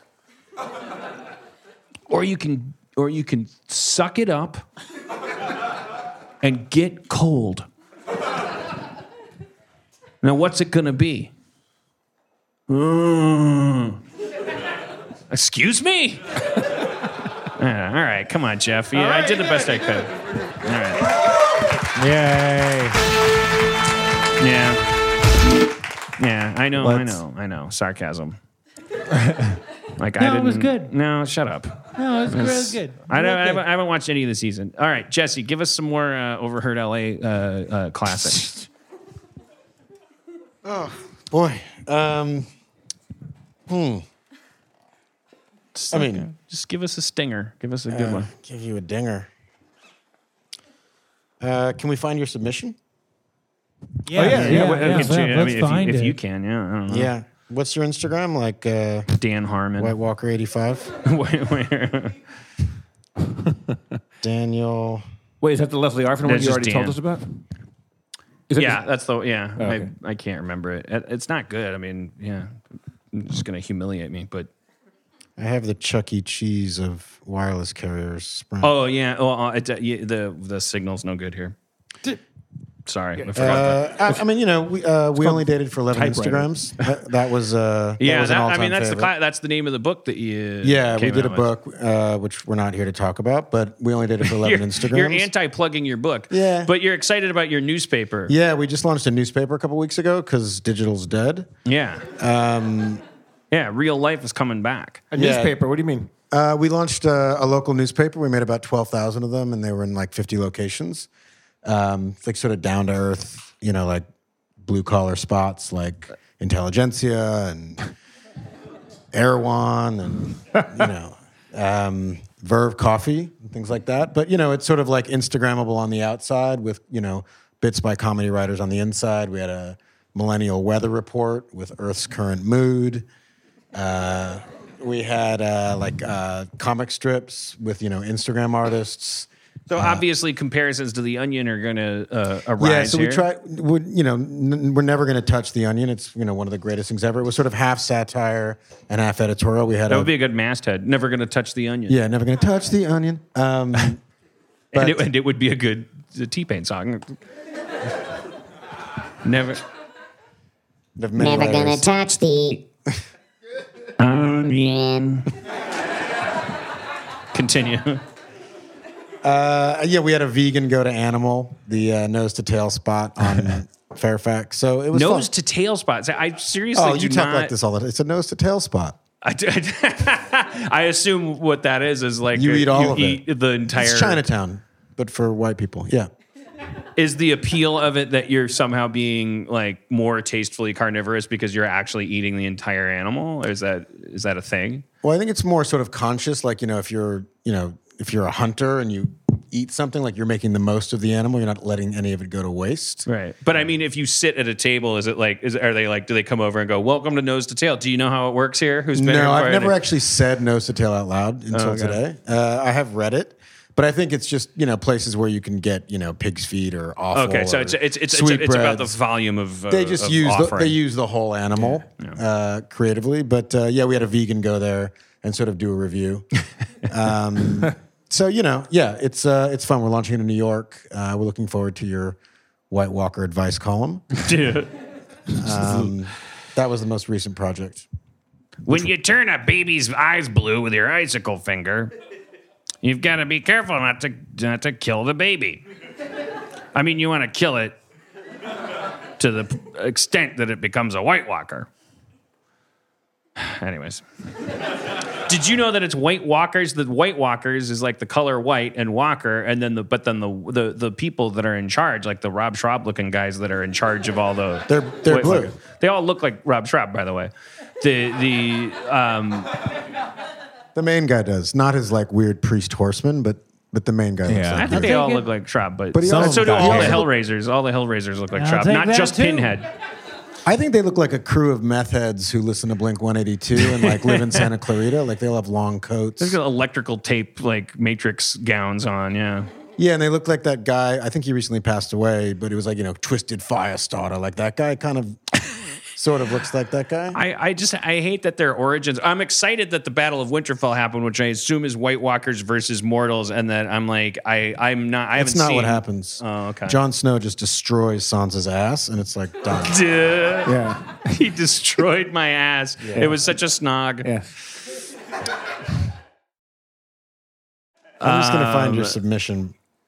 Yeah, I already heard that like Arya. Wait, what's her name? Arya. Arya. Yeah, I heard that Spoiler alert. an early event has witness to her coming of age. Yeah, my friend screamed when that happened. That's He's a 49-year-old writer, successful screenwriter. And we were watching a group of like 15, and she sort of, started to take her pants off, and they did like just one little shot of the top eighth of her butt. And he was like, "I've known you since you were a little girl." Yeah, exactly. Yeah, and I just picture these living rooms full of people with white wine and like all this silence, and you just hear crackling fireplace and panting, and then one 48-year-old person goes like, "Go, girl!" and then everyone's like, "Okay, I guess this is happening." Yeah, get it. Because I don't know how I would process that. It does you feel like haven't we raised her. I mean, like she But you was haven't seen the actual scene. No, I haven't. I haven't seen this entire season or Atlanta. Cody's not. I don't want to. Cody's. It's like unless Cody and I are both like gung ho about something, it probably won't happen. It'll just like. And so Cody and I both are at any given time are not like, oh, fucking Thrones, let's do it. Yeah, and it's not know, because it's because I know that they're wrapping it up. I mean, I think it's one of the greatest series in the history of television, but it's like, it's a serialized series and it's about all these like cataclysmic events like coming, and it's like, so I just have But with that some sort of the worst acting of all time as well, no? Like, Who do you think? Who do you think I are don't the know bad if I'm actors on it? acting. well, I mean, I can't act, but like I feel like a lot of the great actors, are already dead. Like, Tywin Lannister, Charles Dance was amazing. The Tyrell grandmother. Yeah, she was great. She was amazing. Tyrion in season 1 was the greatest actor ever, and now he's just sort of like walks around and he's like, "Where's my accent and how do I plan things?" Shots fired. Yeah. I don't know. I just love. I guess it's sort of like David Mamet movies where it's like, well, who cares if Campbell Scott is it's like obviously David Mamet's like, get me Campbell Scott. And then it's like, Campbell, do that thing where you stare straight ahead and read all of my dialogue. Every word matters. Okay, we're going to do another take. You moved your eyebrow once. It distracts from my words. Go. More Campbell, less Scott. And he kind of like has his wheelhouse of like actors because I feel like when I watch Game of Thrones, I'm like, I don't care if they have their scripts out, and they're doing like a table No, but read. I mean, it's one of the greatest shows I've ever seen. But it's also like one of those cultural moments now where you're actually like, I walked into work and one of my colleagues had not watched it. She's a big fan. And I'm like, what the fuck are you doing? Like, there's no spoiler alert time here. Like, everyone's freaking out because killed. Right. And it reminds me of Yeah, like because Rob Stark's ghost kills Ghost. the dog. But it reminds me of The Sopranos, or like when will there be epic television like this, where everyone's sort of on board, and watching Trump is the only other thing. Truly, and I think we've talked about this like every year with HBO because it was sort of like the streak of, and it was like, what's the secret over there? Which executive is bringing the magic? But now I think we can truly say you're not gonna. There's going to be the end of this HBO era of prestige television because of the AT&T buying everything, and like they're gonna merge HBO with like a bunch of shit and just call it HBO, and that's what my old boss Bob Greenblatt's gonna be in charge of. And I just don't see that. Like there's no longer gonna be this like weird little cottage where they would buy these things where they're like, that sounds like a crazy idea, but if you invested a bunch of money in it, it was like a weird world to build. Like, when are we ever going to see any of these crazy, like... Where's Creepshow going to air, Rob? Shutter. Maybe that's the new thing. Maybe that's the new I'm sure thing. that's the new thing. First and 10, the Bulls mean business. But then you see what's coming out, and it's like Westworld and His Dark Materials, and they're doing Deadwood. Like, yeah, I mean, saying maybe that's 2-3 years from now. Well, that's stuff that they've already got in the pipe. I'm saying like I'm talking about. It's going to be over after that. Right. It like the Deadwood movie and all this stuff. It's like it's kind of the end. It's an end of, I don't know, 20, 30 years. What is it like? HBO making this amazing. Like this stuff where like they're only, and it's just when you think they're gonna zig, they zag kind of thing, where they're, you know, they don't go like, well, we love mafia stories, so let's buy 3 more Sopranos things. They just like, obviously they had like this taste over there where they're like, as long as you create a world for me that I'm interested in, want to be immersed in, and like, what other network is ever going to provide that environment for some of the craziest like writers? True TV. That's about it. True TV, and I think that's it. Anyways, all right, moving on. Getting into the leg of the show where I'm too drunk to be entertaining. Not that the first 2/3 of the show were entertaining, but you want to hit us with another great Overheard LA quote? Oh, yeah. Oh, wait, you can't because the phones don't work here. I'll give you one. Yeah. Hey, where's this pancetta? I'm late for my Coke class. Yeah, that was close. Because one was like, don't vape all over the charcuterie board. I feel like that's the same thing. That's awesome. This is loosely related, but like, do you vape on the charcuterie board? No, but who are these people? I don't want to offend anybody that is one of these people, because obviously they outnumber me. But like what's with the places where people go and they open their laptops and they just sit there and they write their screenplays? Like, how can people do that? That's like taking a poo-poo. Like how can you even make with people around you? That seems crazy to me. Well, my friend who Alan Loeb, who's actually the one who convinced me to start the account, and has written such incredible movies as 21 and Here Comes the Boom with Kevin James. But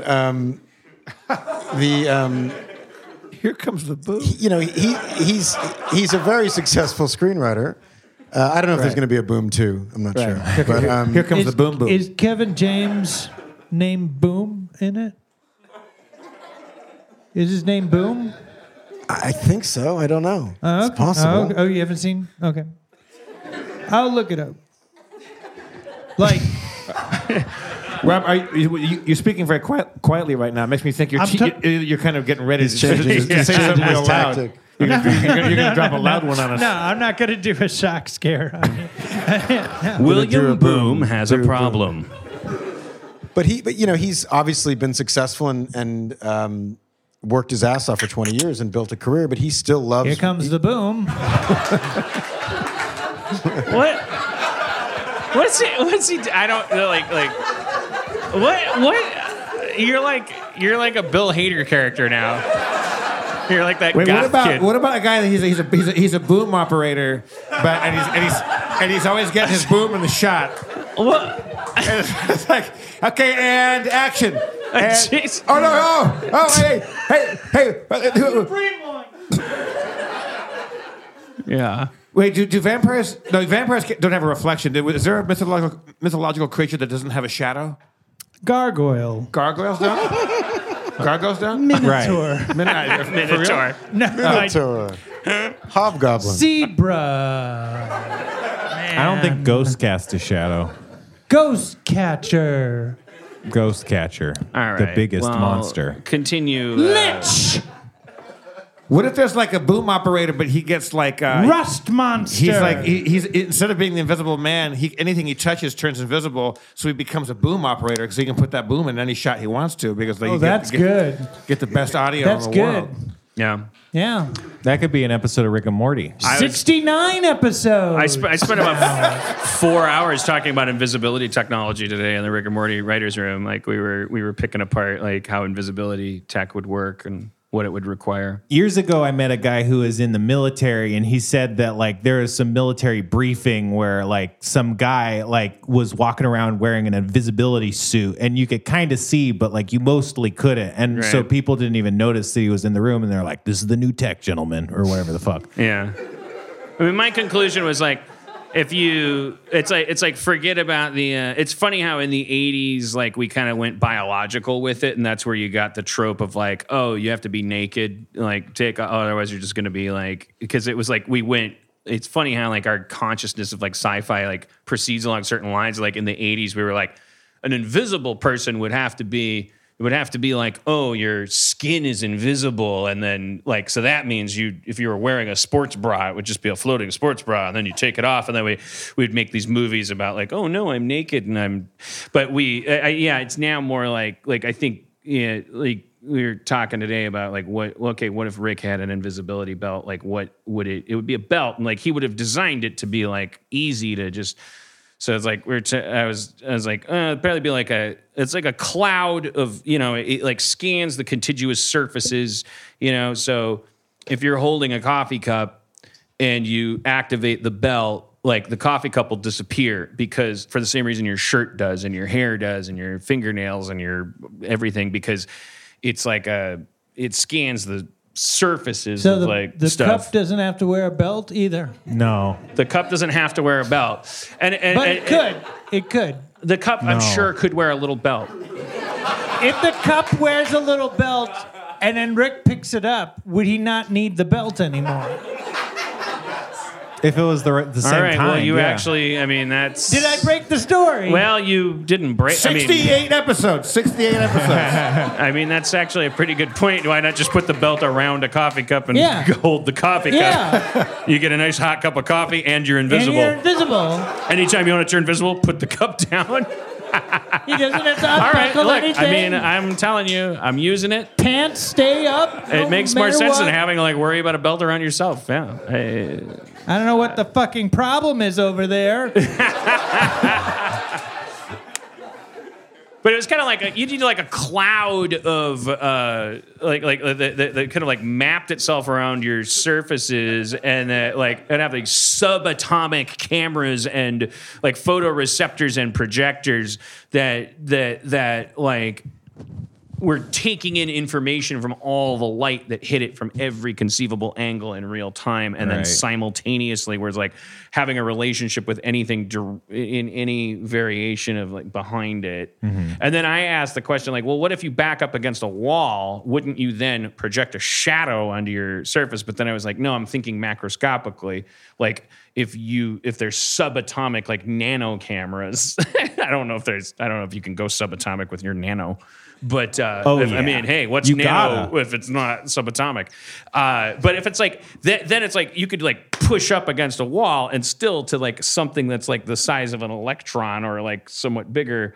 There'd still be a football field worth of distance between it and even a surface you're touching, maybe. Yeah, and I also think that it would want to map like the surface and then the light level that it was, intercepting. So right, well, because it's gonna like make these calculations. Like, well, if there's a spotlight on the front of me. Right. Then I'm gonna take information from between this camera and the back, and then I'm gonna like. It's basically like the whole thing's job. Obviously, it sounds kind of dumb to say it out loud, but it's like the whole thing's job is just to airbrush you out of an exist. It's to take in all available data, which I do believe is possible. It's just a matter of processing and AI and stuff that you would be able to have a cloud of technology around you that was making calculations fast enough to simply adjust for all light coming at it and projecting light outward. You'd need like a tremendous amount of power probably too, because it's not going to be powered by the light.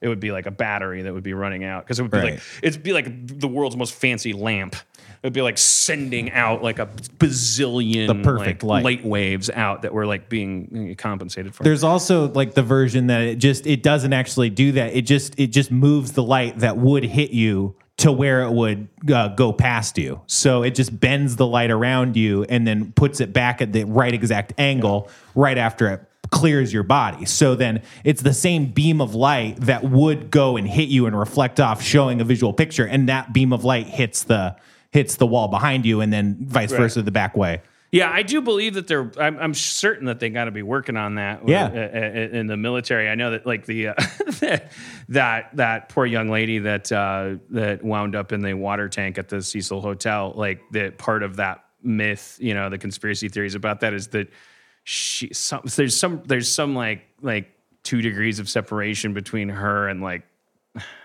invisibility technology. The Red Handed podcast did an episode about her after their appearance here while they were in LA. It was like the idea was that's what she's in the elevator and she's like interacting with things that aren't there is because she stumbled too close to cloaking tech. I'm laughing because it's a terrible desecration of a human being's death to like have these like weird Captain America theories about like I just imagine her parents going like I wonder what happened to her and then so well I've got a theory I think that G.I. Joe did it and they're like thanks but it's still kind of because bummed there out. was a scene in the elevator in Captain America. Oh God! Right where he's invisible. Was he invisible? Yeah, in that scene.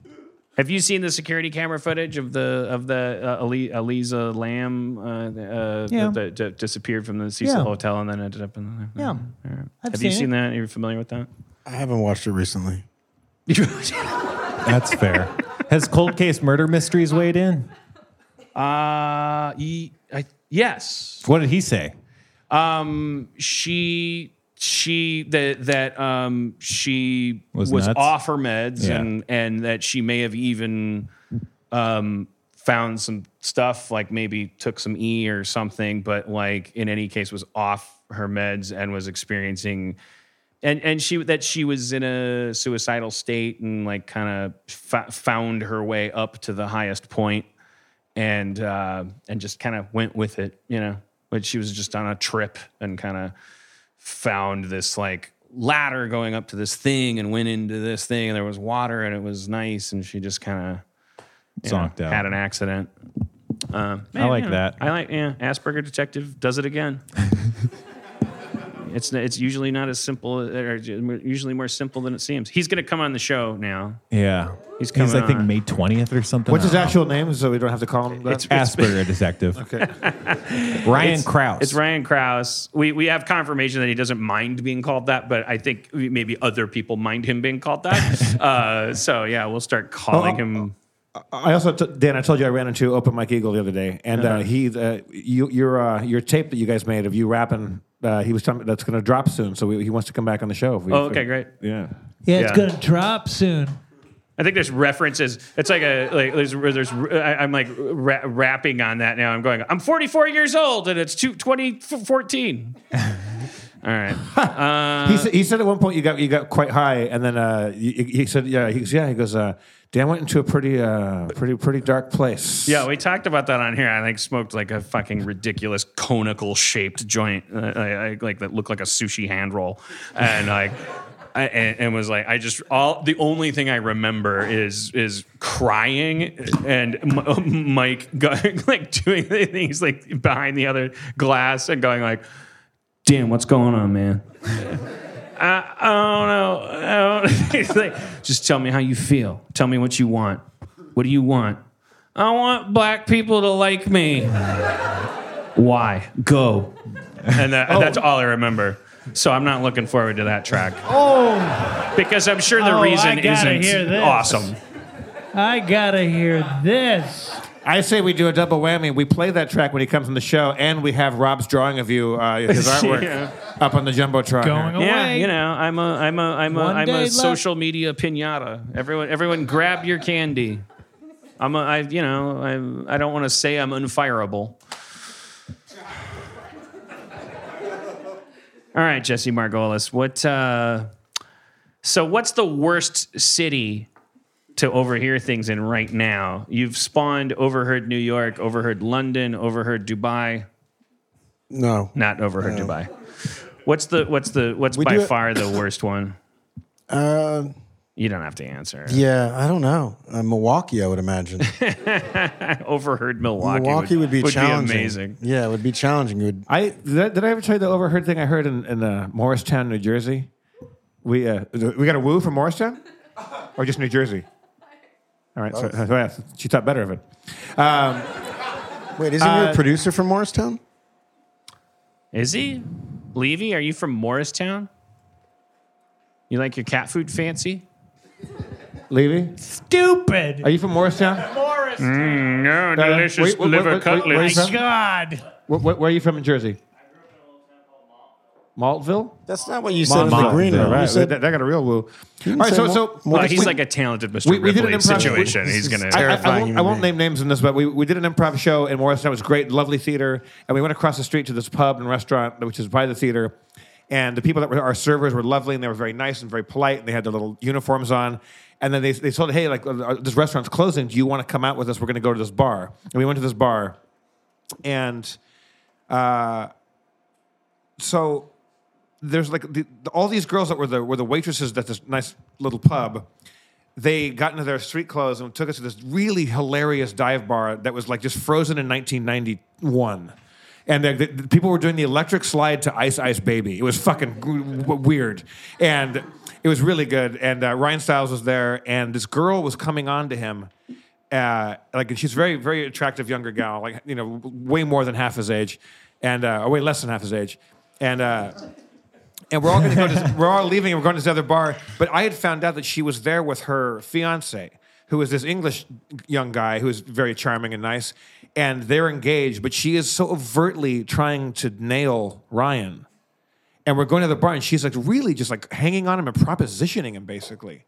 And I'm like saying to her friend, like, the guy, her fiance is like right there. Like, what is she doing? And she's like, I don't know. And they're chain smoking and they're swearing, and it's really Jersey. It's great. And this is what I overhear. She comes back, and like Ryan had told her, like, no, like I'm married or whatever. And, you know, I showed her the ring. And I overhear her go, oh, well, you got to be single to fuck one of you guys. You did tell us that. Damn. Was you going to stop me earlier? I didn't want. It's like a parsley teeth thing. It's like when, I don't know what to. Well, cut it out of the show then. Let's cut it out of the show. This is the first time. You know, it must be hard to do Overheard A Quiet Place. A Quiet Place.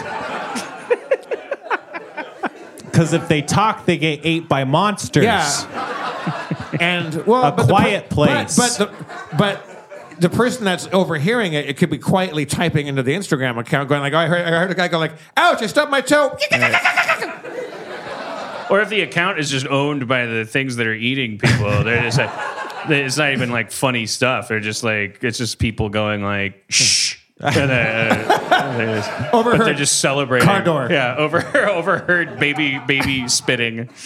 Overheard sound of foam padded booby hatch in lean-to cabin surrounded by Christmas lights.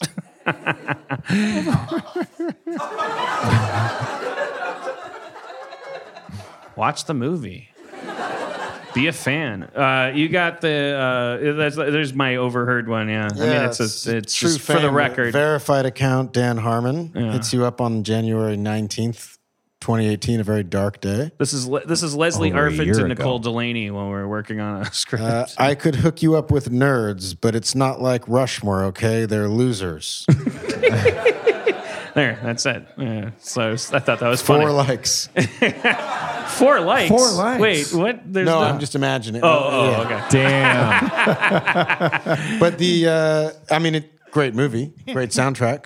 Yeah, for sure. For what it's worth. No, I thought she was. That she really resonated.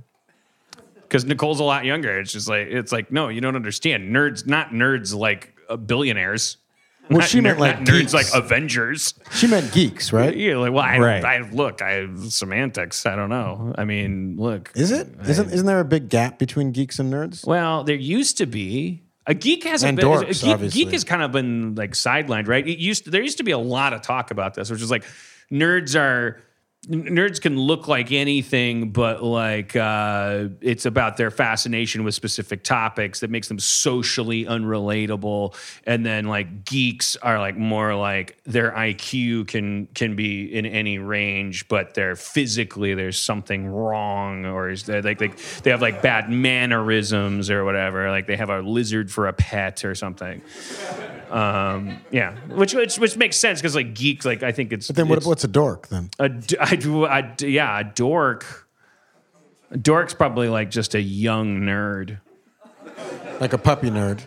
Yeah, but I would just use them interchangeably. I don't know why now like what you're a dork. Well, I just feel like there was a Vice article about this in 2013 that we should know about.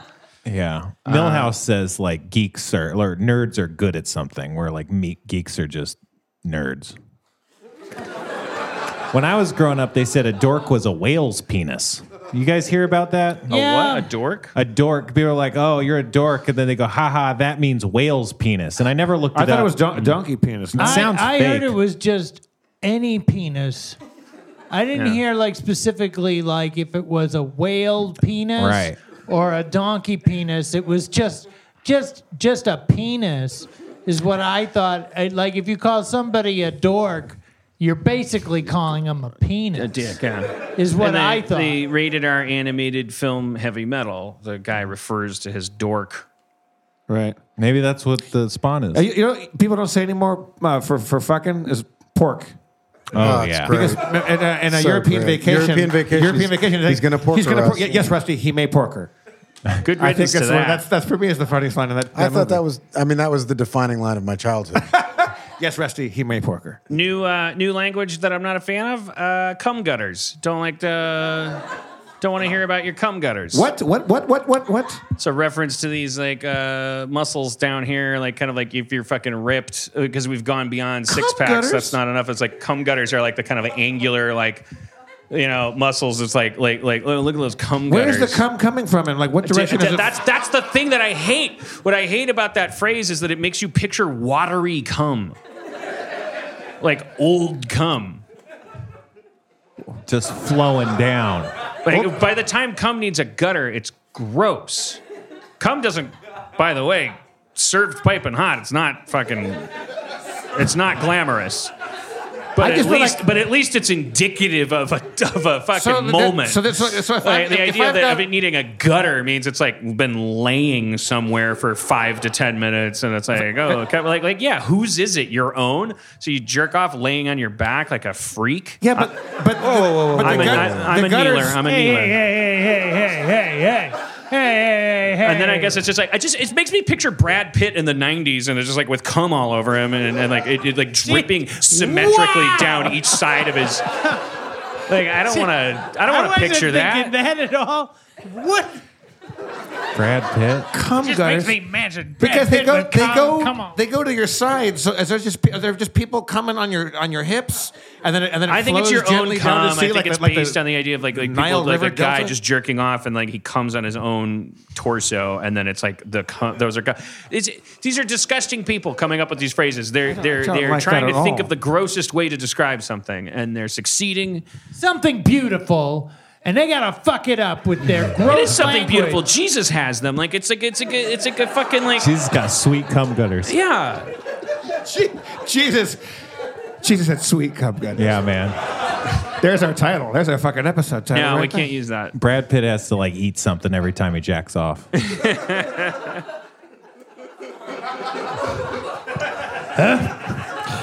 I'll take another sandwich. You know what a fucking terrible summer job is? The poor kid that's got to go clean out Brad Pitt's cum gutters. every fall. I'm here to clean your cum gutters. That's my Brad Pitt impression. I only can do an impression of Brad Pitt from 12 Monkeys.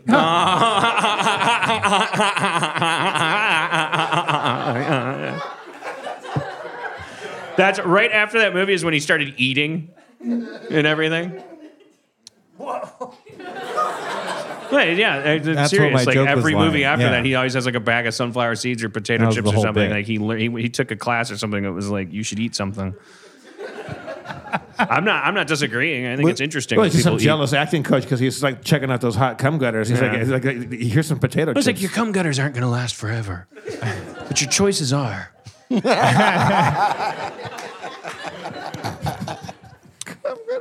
Give your character some business. Everyone eats. Not everyone has cum gutters. You're not going to be 27 forever, Brad.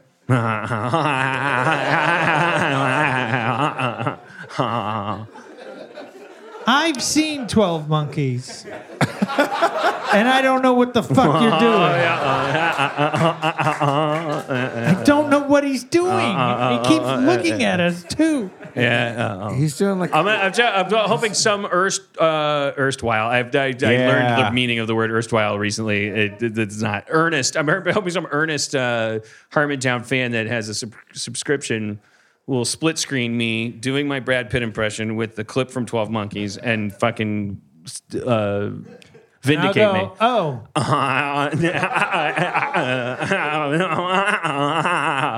Because you need all 12 monkeys to fucking rent it. It's a pretty fun movie. This is what Overheard Cum sounds like, right? Yeah, Overheard Cum. Oh, monkeys. That's right, Overheard Cum. All right, well, that's what it's got to come be down about to. a whole podcast, right? We're close, yeah. Overheard while having sex is maybe something. That could be something. Yeah. Do you think I always millennials overhear are stuff allowed to while have I'm having problematic sex? I don't know what the word problematic means. Well, I mean, like, I think... Prone to problems. Does a mixed race millennial couple... Like if a millennial couple's crossing, like if you have like two different ethnic backgrounds represented in I your don't millennial see color, couple, but yes. when they're in bed together, do they go to a place that would get one of them fired if they tweeted? You know, I hope so. Yeah. I would hope so too. But Yeah. they don't have to if that's not where their heart or their loins are going. But I fear I read these articles, probably in Vice, about how millennials are having less sex. I think it's Refinery 29 you're reading, but yeah. But I think it is because they're terrified, because it actually is. I don't blame them. They're seeing all they're like, why on God's earth would I exchange bodily fluids with another human being that could end up like ruining my life? I don't know if that's it. I mean, I started having sex in the sort of 90s when, nobody, I mean, I guess people That's when knew VR about, started happening. Yeah, but like AIDS too. And like, I remember being at college I mean, we've talked about this many times at UC Santa Barbara, and I had like, a threesome or a foursome or something. I'd never had anything like that and hadn't since. But I was, a neurotic Jew, and I was just terrified. And I drove home to LA and sat my parents down and was like, I think I just got AIDS. So that was scary. I was scared of sex because of that. I don't think people now are as scared of it for those reasons. I think they're getting stimulation from a lot of places. I wonder if they role play though in bed is what I'm saying, because a lot of sexual role play is going to go to whatever the definition of taboo is. And the good news would be that the definition of taboo is now more readily available than ever. Because I personally believe that the human sexual kind of organ that is the brain, it only really needs a boundary to cross in order to get it. It's like if there is a place to go that you're not supposed to go, the human brain in a sexual mode is going to want to head toward those dark corners of the room and explore boundaries and things. I find myself wondering, like, does today's 25-year-old, when they do their hologram dating or whatever they do, they swipe left and they swipe diagonally, and then they end up in a relationship where they're having sex. Like, do they, when they're actually having sex, do they then go a little animalistic? Do they conjure situations? Anybody out there by applause? All right. I mean, do they they speak Example. Babylonian? Stand up. Example. Okay. Like, is it possible to have that Example, Dan. that compartmentalization where you're like, look, I'm an activist. I believe in like all of these rights and things and these microaggressions and oppressions and things. And like we have to be watchful and aware of all these little ways that we're hurting each other. But then with a partner to like throw it all away for the sake of like these genuine like kind of ruts where you're like, let's be sea lions and just here's what we're doing. I wonder about Let's that. be sea lions. I can't even riff like examples because I feel like that's the it's thing about the terrifying. public world that we live in today, and that's why I wonder. A good thing about that would be if you told me, yeah, but in the bedroom they're going nuts. Like I'd be like, oh, it's good for these kids. Great, I'm glad for them. I mean, I don't know, obviously, but I think that it's more that I saw an article recently where it was like 2%, like 80% of all tweets come from 2% of people. Wow, Bernie Sanders is going to go crazy about that. Yeah. The billionaire class. The 2% billionaire of the class, 80% of the 1%. billionaire class. So I think a lot of this stuff is exaggerated. I think there's this, fear of the public square and the flogging and all that. But people are actually quite normal. But people are getting fired. I mean, they are. But I think they're having sex. I think people are more stimulated by video games or Instagram and that kind of feedback or social currency. Excuse me for a second. What the fuck is going on over here? What's going on? Can I get you something? I wasn't on mic. I didn't do anything. Well, you could have fooled me. I can hear you. What's going on? Why do you got to go get up all in my biz, man? What are you explaining? What are you doing? I'm trying to interview a guest over here. I'm not bothering you. I think over you're kind of bothered. Mike. What was he saying to you? What was he saying, Jeff? Somebody left and he was. I was going, what the fuck is going on? Oh. And right. You thought I was talking about you. Yeah, well, it's weird how shit rolls uphill. Downhill. That's weird, yeah. Sorry, Jesse. Anyways.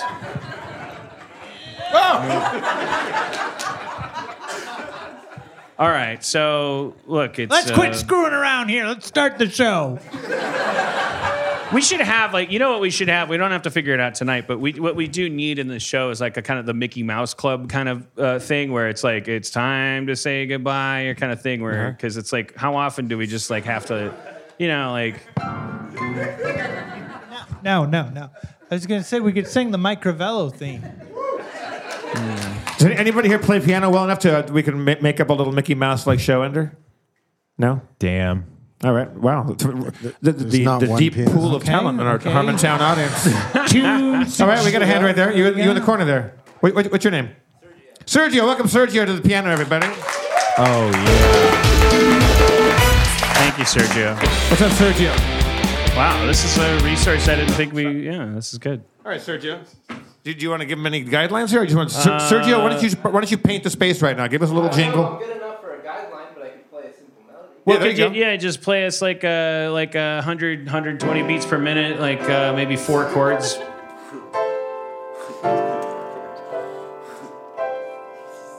Harmontown is coming to an ending. Harmontown, we're sorry we weren't intending to do what we did. It's only a show. We don't write it beforehand. We make it up as we go. It's 2 hours of talking in a world that's walking to the edge of extinction. Cliffhanger.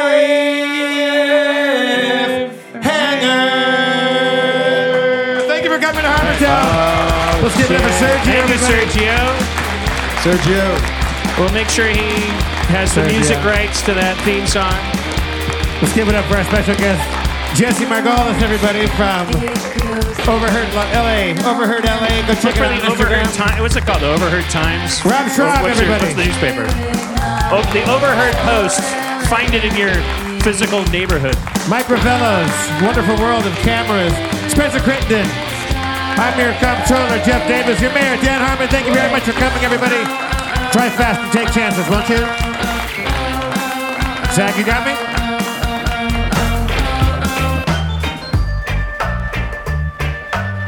Thank y'all.